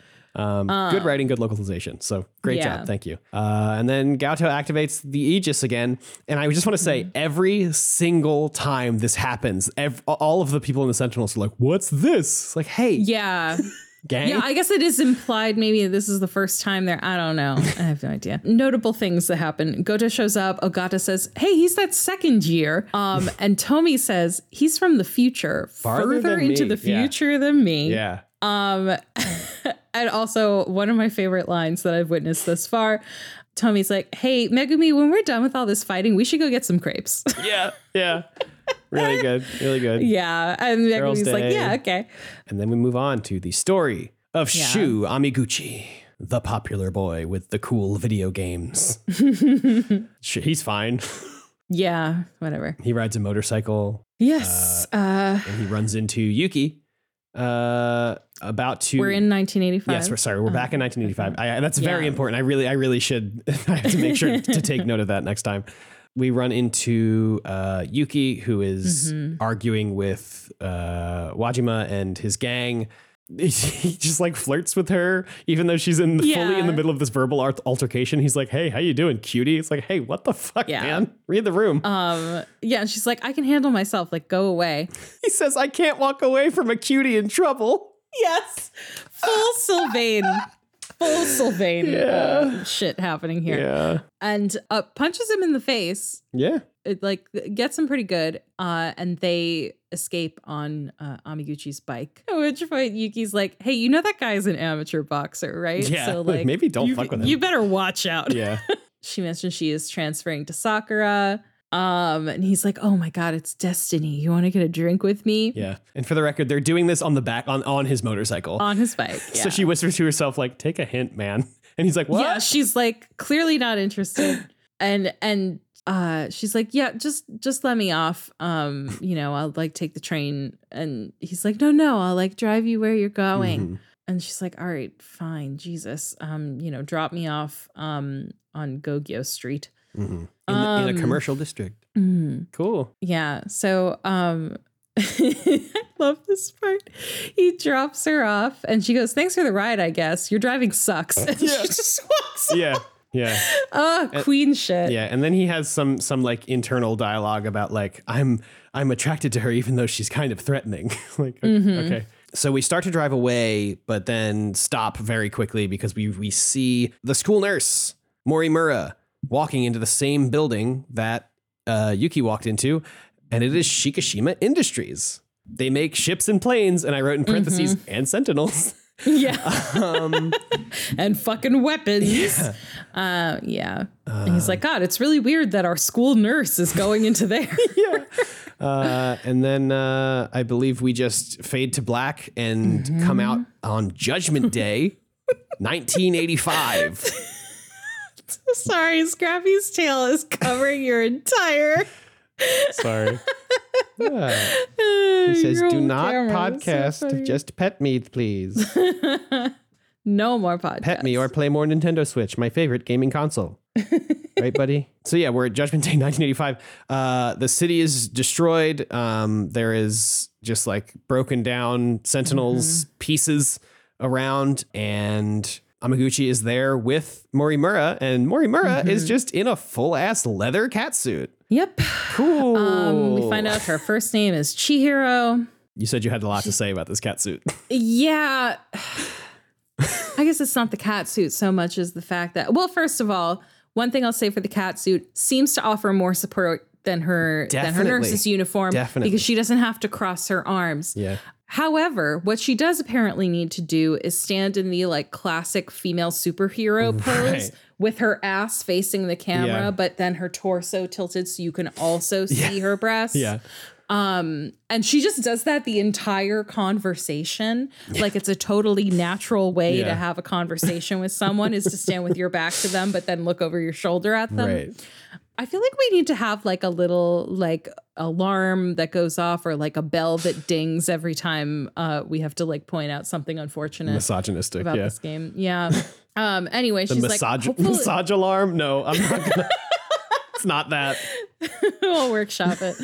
I don't hate massage alarm. Okay. Yes, the video game. So the video game. She says, hopefully Kisaragi-san and the others managed to escape to the shifter gate, but points out that she and Shu are too far from the gate to make it. Yes. But she has an idea of how to escape. It's like kind of hand wavy, but she's like, oh, I can use the power from one mech and we can like use like another mech to, it could be linked to a shifter. Yeah. So they like split up he's going to like find a mech that's functioning or whatever. And she's going to find one that can offer power. Sorry, I'm just coming to the realization that and maybe this is completely stupid and like obvious, but like this is where Jiro came from. When he went back to 2065. Like this is where he's coming from. Yeah, probably. Which, interesting. Okay. All right. Interesting. So they split up, right? And then she does the thing and he's at the Sentinel and she's like, well, I can't make it, but I have enough power that I can send you back. And thank you. Find me in 16 years at Sumire Bridge and tell me everything. 16 years ago. Sorry. Yeah, 16 years ago. She says, 16 years ago, I'll be on Sumira Bridge. Find me, tell me everything. What? It's like so mind bending. Wild. It's also pretty interesting because like so far we've been at like 40, 41 year increments of time. So 16 years ago is like seemingly not a time we'll ever see in this game. Yeah, that's a good point. But I mean, we have been in 1984 and 1985. So like, yeah, maybe time does pass, but I don't know. 60, like that would be what, 2048? I don't know. Anyway, just interesting. She also says, oh no, sorry, we're in 1985. 16 years ago would be 1960.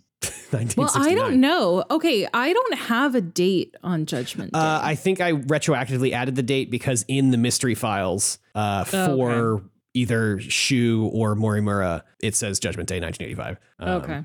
So maybe that's kind of secret information, but it's available to us. So yeah. So yeah, she says, find me and tell me everything next time, Ida-kun. Who is Ida-kun? Yeah. Next time. So the implication starts to be like they are trying this over and over again to like prevent, like, I guess using time travel to be like, okay, it didn't work this time. Like, let's try and defeat them next time, I guess. I don't know. It seems like we're working with time travel and dimension shifting. Yeah, I mean, which makes sense because there's a lot of different ways to approach time travel. But like one way is that like every time time travel occurs, you're basically splitting off into another version of that timeline. So them sending Jiro away to 2064 is not the 2064 in that 1985 Judgment Day timeline. It's a separate 2064. Yeah. It's going to break my brain. Oh, man. Oh. Anyway. So we get a scene change. It is late night, Shu Amaguchi's apartment. I don't think there was a date on this either, if I recall correctly. No, I don't think so. Oh, yeah, I literally wrote no date given. He wakes up from a dream. He's like, that dream again. That's definitely not how she usually looks. Yeah. Also, like, it is implied that this is just like his apartment. Well, he's like a kid. Like, does he live alone? What is happening here? He's the cool rich kid with the good video games. So he has his own apartment. Yeah, the cool rich kid. There's an idol on TV singing, and he's like, okay, I'm going to turn the TV off because it's nighttime. Turns the TV off, walks away. TV turns back on. Idol's still singing. He's like, oh, okay, weird. And he walks back over to the TV. And then there is a woman on the television. I did not write specifically what she says, but she basically says something along the lines of like, I need your help. And he's like, oh, it must be a drama. TV's weird at night. And then she says, I need your help, Shu Amaguchi. Yeah. You're the only one that can help us. Yeah. Echoes of Princess Leia in Star Wars. Yeah. In episode 4. Yeah. And she introduces herself as Miyuki Inaba. And that's the end of the scene. Yeah. And she's like, I am specifically talking to you through your television. Yeah. This is great. Yeah. So now we're on to wave 6. Yay. It's Shu and Yuki. They have flying mechs, which is cool. A bunch of flying little guys show up. And I wrote, and Jiro, and Gato, and Natsumi. Yeah. Worth noting, Yuki is like, I gotta find Natchan. Yeah. Which, like, my heart. So, yeah, there's a fight. Jiro is like, collect the meta chips to expand our mech's functions and unlock new weapons. Oh it's like, God. this is such a clunky delivery. So funny. But also, I don't know what that means. Like, was I supposed to do something to collect a meta chip? No. So every time you kill the guys, they like burst into a bunch of little bits and then you absorb them. Those are the meta chips. And that's what, that is the power that allows you to use the EMP pulse from the terminal. Okay. But you can only do that once per battle, no matter how many meta chips you accumulate. So once that little bar at the bottom left of the screen fills up, says max, then you can hit X, and then it shows you the terminal thing, and it says you can use the EMP, which will destroy all the flying units. I'm gonna be honest, I know that was explained to me, but it went in one ear, out the other, completely forgot that any of that is possible. And may never remember after this conversation either. Anyway. Yeah. I didn't write anything else about this battle except at some point I guess it's Shu says like, oh, it's like that UFO. Or did you take out that UFO or something? I was like, oh, that's an interesting thing to say. I didn't write the full quote, and I should have, but I thought the fact that they use the phrase UFO when they know that they're fighting Deimos is pretty interesting. That is interesting. And then we move on to the final story of the prologue. An absolutely fucking buck wild, neo-noir. Yeah, it's like a noir. Like Blade crazy. Runner, I guess, esque. I don't know. I've never seen Blade Runner. The story of Sekigahara. Sekigahara. There it is. The story of Sekigahara. Great. Who we have seen littered throughout these other stories. Yes. I mean, much like everyone else, but he's been particularly mysterious. Yeah, it remains pretty mysterious, I think.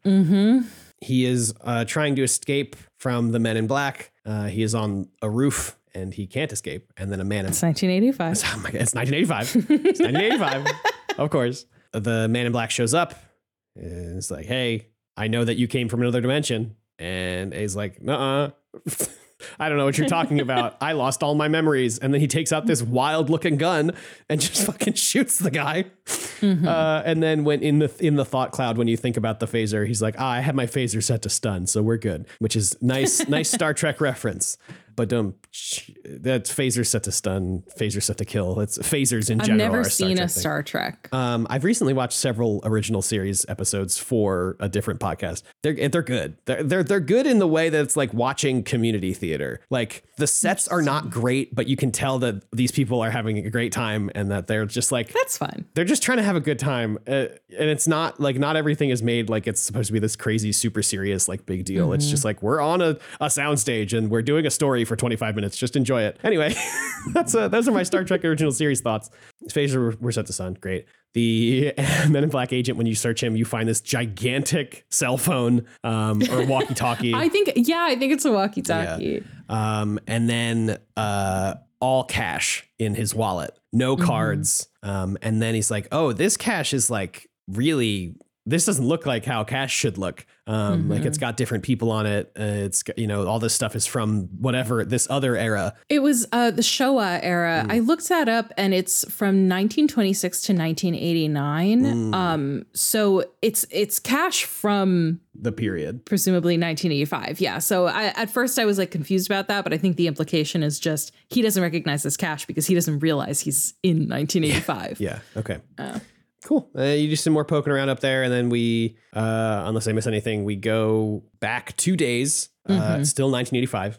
Allegedly. We wake up in an alley, and now when we look at the phaser, it's called Strange Gun, not Phaser, which I just thought was a fun touch.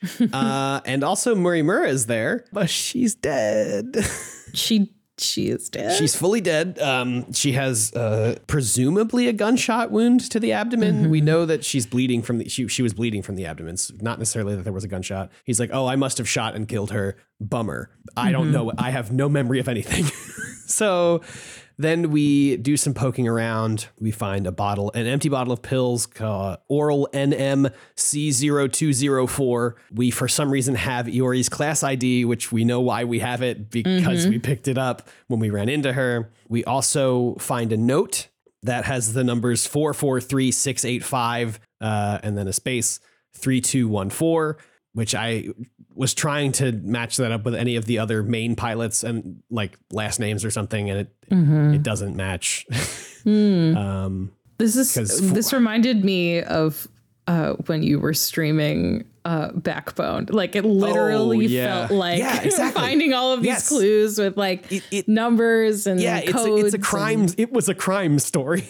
Like we're doing detective work. It was so fun. Yeah. We find a manila envelope with that note and a personnel file on Murimura. It says, if capture not possible, then shoot to kill. It also says that she was a key member of the weapons dev at Shikishima. Okay. Yeah. One more thing he finds is in his pocket a key that has an emblem on it. He's like, it seems like maybe a car key. When you can like look at it at some point. Yeah, in the mystery files. And it looks like a Subaru key. Yeah, it's like fully just a car key. Like I remember the logo like literally looks like a familiar car logo. It's the key for some sort of vehicle. It's just so interesting that is a file here. You know, it means something. It means something. Anyway. So yeah, the men in black come and A hides, and they they just like talk about they sort of give us a little bit of exposition. They're like, oh, we got to get him or else we're going to be in big trouble, and we're authorized to use deadly force, and then they leave, and he's like, oh shit. And then we that's all I have for this scene. Yeah, that's the end of this scene, and then the next scene is still presumably maybe like the next morning or something. We're on the like walking trail. We run into Yuki, who says that we should get somewhere with lots of people so we can't be tracked, and that she left us a package of something that she borrowed. And A is like, what? Who the fuck are you? What are you talking about? Do you know who I am? And she's just like, I don't have time for this. We can't do this right now. Just go get the package. Your package. Yeah. It's like, okay. The package is BJ. Yeah. Everybody's favorite. And there's a video of A on there. It says if everything went according to plan. This is not, I only wrote if everything went according to plan, ... Then I'm talking to myself, but with no memories. Why did I not write the rest of that line? You were excited about the rest of it. I guess so, yeah. And then says, this is not your world. You're from another dimension. Which part of me is like, yeah, sure, maybe, yes. Maybe this is maybe the truth, but also maybe A is lying to himself for some reason. That would be the ultimate cover up, right? It's like you cover up a crime by being like, you're like, I'm telling you all of the things myself. I'm telling you all of the things that are true, and you have to trust me because your memory's been wiped. It's like the perfect thing. You forget that you committed the crime. Right. So you think you're innocent. I don't know. Yeah. I'm just spitballing. Interesting. And then A also says that there was an accident and now people can't return home. Okay. Yeah. It's like, you're stuck here. There's a way back, but I can't tell you here. I've hidden the info elsewhere. Yeah. Basically find it. Don't get caught. You have to trust me. And then says, I only hope you make the right choice. I wonder what about. Interesting. And then BJ flies away. Yeah, he turns into a little helicopter. It's so cute. His feet turn into a little helicopter, and he hangs upside down and just buzzes away. It's the cutest thing. It's really, really cute. And that's all I have for that story. Yeah, we're into wave 7 now. Yeah. And yeah, this is just, they're kind of like, okay, combine all the information we've given you. And they throw a bunch of mechs at you, and I had no idea what was going on, and I just pressed buttons until I won. And then at the end, it's like, okay, now you can choose a difficulty level. Yeah. So you do this battle. There's just a whole bunch of guys. They really are just like, here's just testing all the knowledge that you've learned. I didn't learn shit. I thought I did great. I'm sure you did. So yeah, that's, I didn't have anything else like specifically story-wise that happened there because you win and then it fades to black. It's like, congratulations. Now you can choose what you want to do. I don't even think it says congratulations, actually. It's just like, how difficult do you want the game to be? Yeah.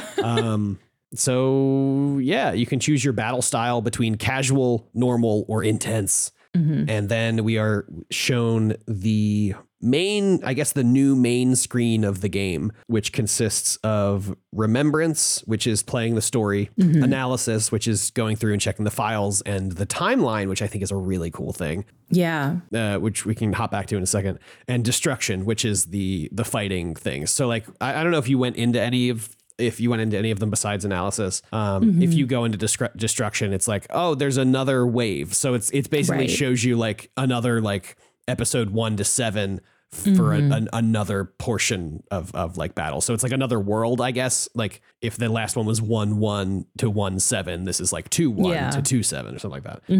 So there you go. And also at the bottom, which I think is really helpful, it has a percentage of each like thing. So like I've done 18% of the Destruction chapters, 7% of the Remembrance stuff, and have gone through 4% of the Analysis. And I think in the Analysis thing, you can look at a timeline of all events, which is extremely long and includes every single like piece of info and time and like even the movies and stuff. Like when they were released, maybe not. I thought it had like, oh, this is just called The War of the Worlds, but it's not Never mind. That's just a different title.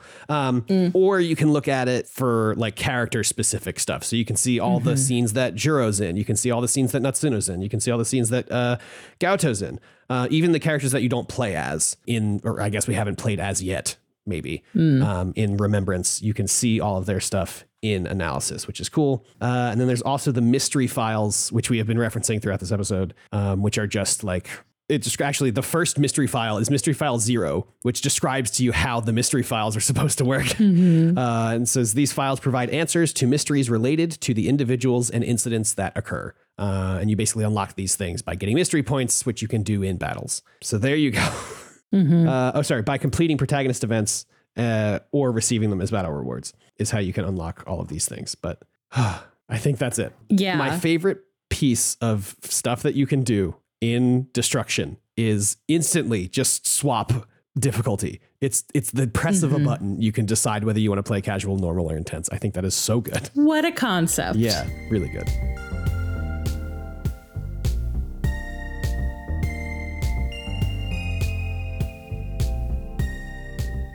Do we want to talk about the mystery files we unlocked? Sure. Yeah, we can quickly go through.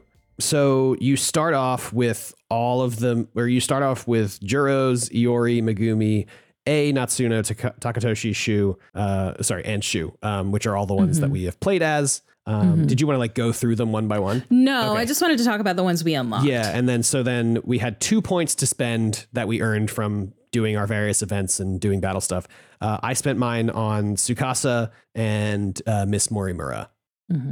I also spent one on Tsukasa. I didn't realize you spent one on Tsukasa. I probably wouldn't have done that. Sorry. That's okay. But so for Tsukasa, it just says he's a young genius with an extremely high IQ. Starting with the Sentinels, he developed various technology to aid the Defense Corps. He acts on his own terms, regardless of what other people think. In 1944, he presents as a girl and goes by the name as Kiriko Douji. Yeah. So I think also the implication here is that Kiriko isn't a real person. There is no Kiriko Douji. I think that there was a Kiriko Douji because when in the very first scene with Okino, he's like, no, Kiriko Douji is like back in Tokyo. Oh, okay. Fair enough.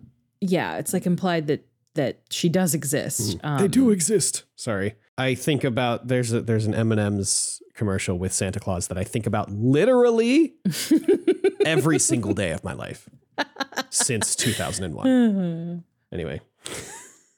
So that's Tsukasa. Morimura's is directly after Tsukasa's, just says the Sakura High School nurse, who's also the homeroom teacher of class 1B, which Jiro Karabe and Iori Fujisaka are in. And I imagine as we go on, more stuff will be added to these files. I hope. I don't know. I sure fucking hope so, AJ, because let me tell you about the one I unlocked. Yeah. I was scrolling through here and one of the things is time travel. Yeah. Okay. And I was like, I would like to know more about like how the time travel in this universe works. Yeah. Let me unlock that one. Yeah. Get ready for this info dump. Traveling to a past or future world by leaping across the flow of time. Okay. I mean, I think that clears some stuff. Does it? Well, it says to a past or future world, which makes me feel like it's like hopping timelines. Yeah, I guess. Instead of just like, it's not a linear timeline. It's like I was just expecting more information about like the shifters or something, not like, here's the definition of time travel. Did that clear that up for you, you idiot? You fucking idiot. That's funny. So I think those are all the mystery files that we have unlocked so far. So yeah, that's all the game we played. Yeah, I think just one more thing that I really, really like about the analysis tab, I guess, is in the event archive, you can see all the events you haven't unlocked. So you can see how much stuff happens like before. Let's see, this first one that I see is A Wish Entrusted. Is a dream, the dream that Shu has about Judgment Day. There it is. That's how I figured out Judgment Day was 1985. There's like, I don't know, a dozen or so question mark things that happen before that. Interesting. Which I think is really cool and good. Mm-hmm. And I think the way that it lays it out in like the regular view of the event archive is the like, it's chronological in some way, because the first one I see is the one in 1985, but then the third one I can see is the the scene in 1944 with Ukino and Igiyama. So I think that is from somebody's chronological point of view. Weird. Okay. Yeah, so that's interesting. So yeah, that is all the video game we've played. Yes. And I hope that this was something. I hope that there was something of value gained from us talking about this. Yeah, I have no fucking idea. Even if it's just like some sense of commiseration over certain aspects of the intro of this game, which I do just want to say, I'm extremely grateful for Chris Plant coming on our show and telling us all about this game how to do this. And I think it's going to work out really well because of his advice. But also, you lied to us, Chris. Because Chris was like, yeah, the tutorial takes like an hour and a half, 2 hours. Yeah. No, sir. It took me 5.5 hours. 5.5, 4.5 hours. Yeah. That's a longer time. Anyway. It's long.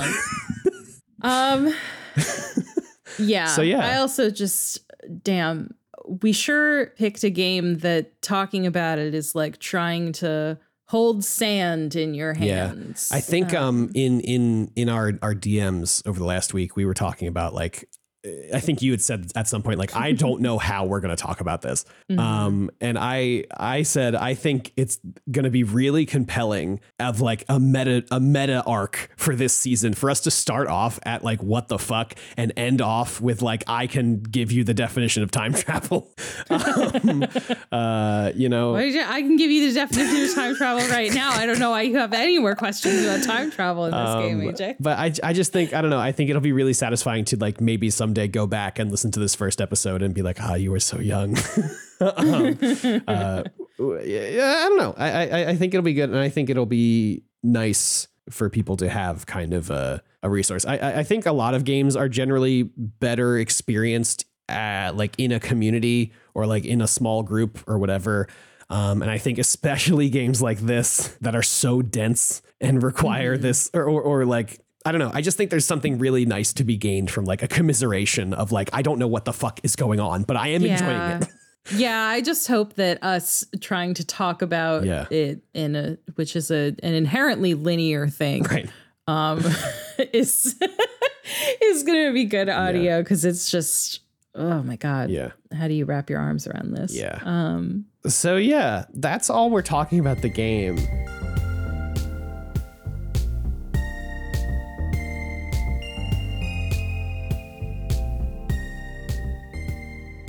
All right. So as is our want, we're going to rank. Yes, our duty. We are ranking the Sentinels, but we have decided that 2 of them we're not going to rank them because we haven't spent enough time with them yet. Yes. Those 2 are Keitaro Miura and Ryoko Shinonome. So they are unranked as of now. The others. My S tier is Natsuno, Lover. Yeah. Takatoshi, who has not yet done anything to lose my favor, and Yuki. Okay. I love them all so much. Okay. My A tier is Iori, Tomi. I'm bumping Tomi to S, actually. Okay. Yeah, I was like, wait a minute, why is she here?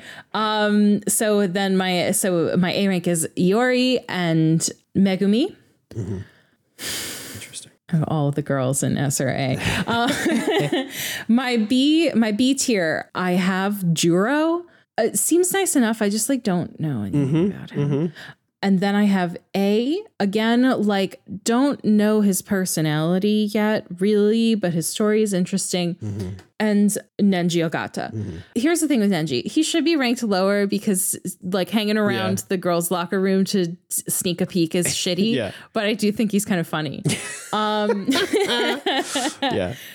C, I have Goto. We don't know him that well yet. No. He's kind of boring. He's around. Yeah. He's around.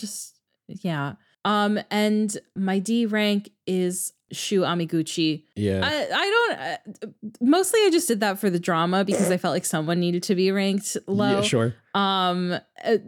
Sort of ostensibly because he's like kind of creepy. Yeah. And kind of a, kind of like a fuckboy. Mm-hmm. But he doesn't seem like a Sylvain fuckboy where like he's actually like got bad intentions. He's just like he doesn't hate women. He's kind of a ladies' man.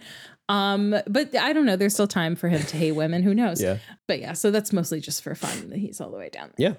Yeah. So my S, obviously, Takatoshi up there. Obviously. Natsuno, Yuki, Tomi. The same. Okay, same S, because those are all S tier characters. Yeah. I think I'll okay. I have Iori at A. And that's it. I like that she's sleepy. She's sleepy. I like Iori a lot. She's fun. I don't know. I don't have any reason to not like her, and I like her more than everybody that I put below her. So that is why she's A. Below her, we have Nenji Ogata. I agree. Also should probably be rated lower, but look at that fucking pompadour, dude. The pompadour is very good. It's really good. And the fact that he just like shows up in everybody's story is just like, I'm here ready to fight. And then also it's like, oh, I'm in a robot at one point. It's like, yeah, dude, get bent. What are you doing? Yeah, get bent. And then I also have A there as well. And I think this will be the case with a lot of my C's as well. I'm really interested in A's story, not in A as a person. I have to that whatever this neo-noir like detective really cool flick that we're on to figure out our past, like I'm really fucking into that. In my C tier, Megumi, Jiro, and Shu. They are my C tier. I don't really feel much about them. I'm interested in Megumi's story, not so much Megumi. I'm interested in Jiro's story, not so much Jiro. And I'm interested in Shu's story, not so much Shu. So there you go. They're kind of one note ish. Megumi's really only character trait is that she fell in love with Jiro. Like that's really all we really know about her right now. And that she's friends with Tomi, maybe one of the best characters in the game. So, and then in my D tier, again, kind of for the drama, because he could easily be C, but Gauto is in a D. Just because, I don't know, maybe he's up to something. Yeah. There is, I will say, like, I know the Sentinels are supposed to be the good guys.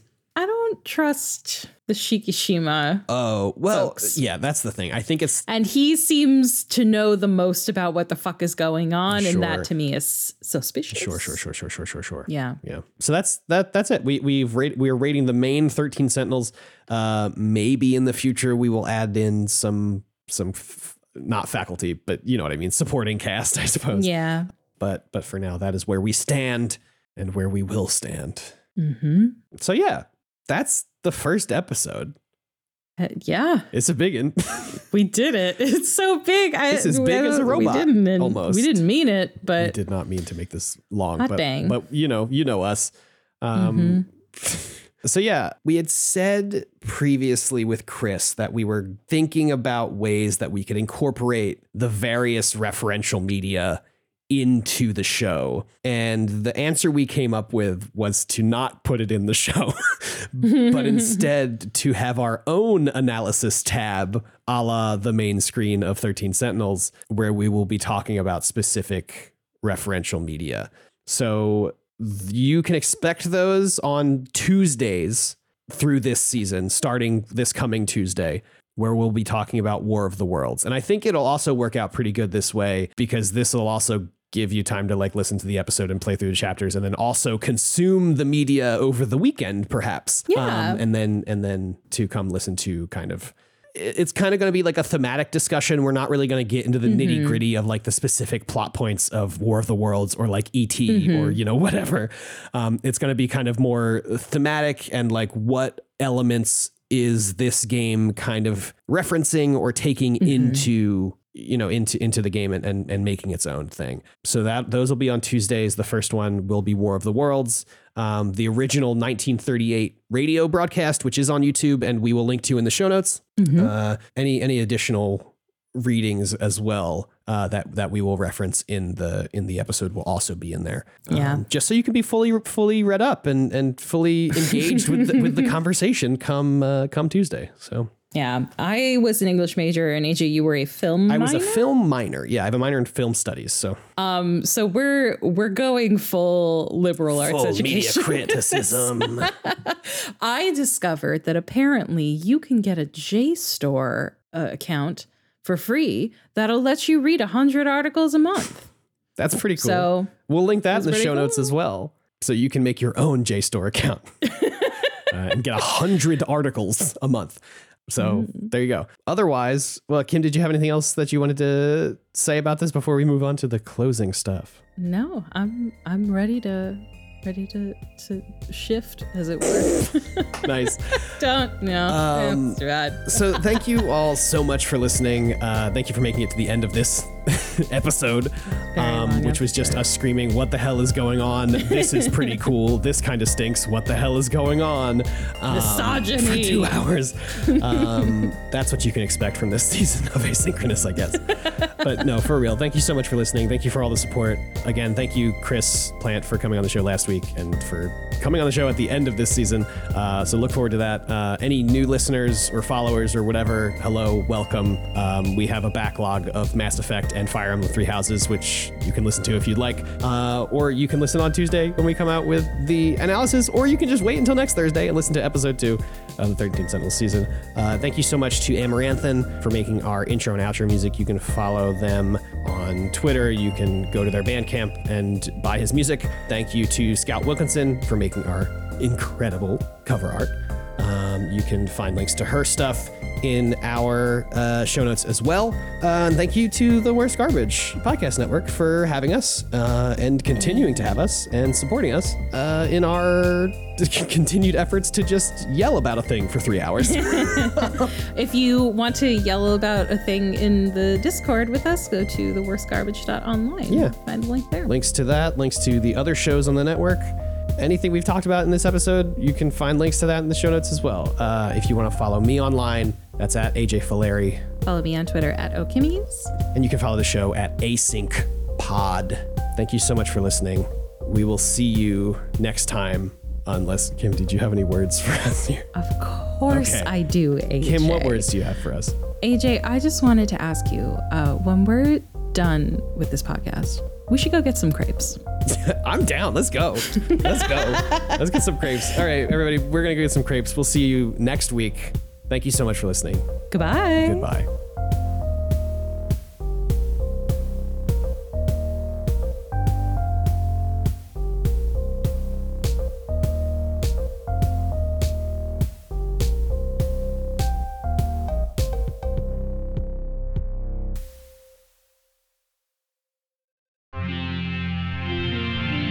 TWG, The Worst Garbage, online.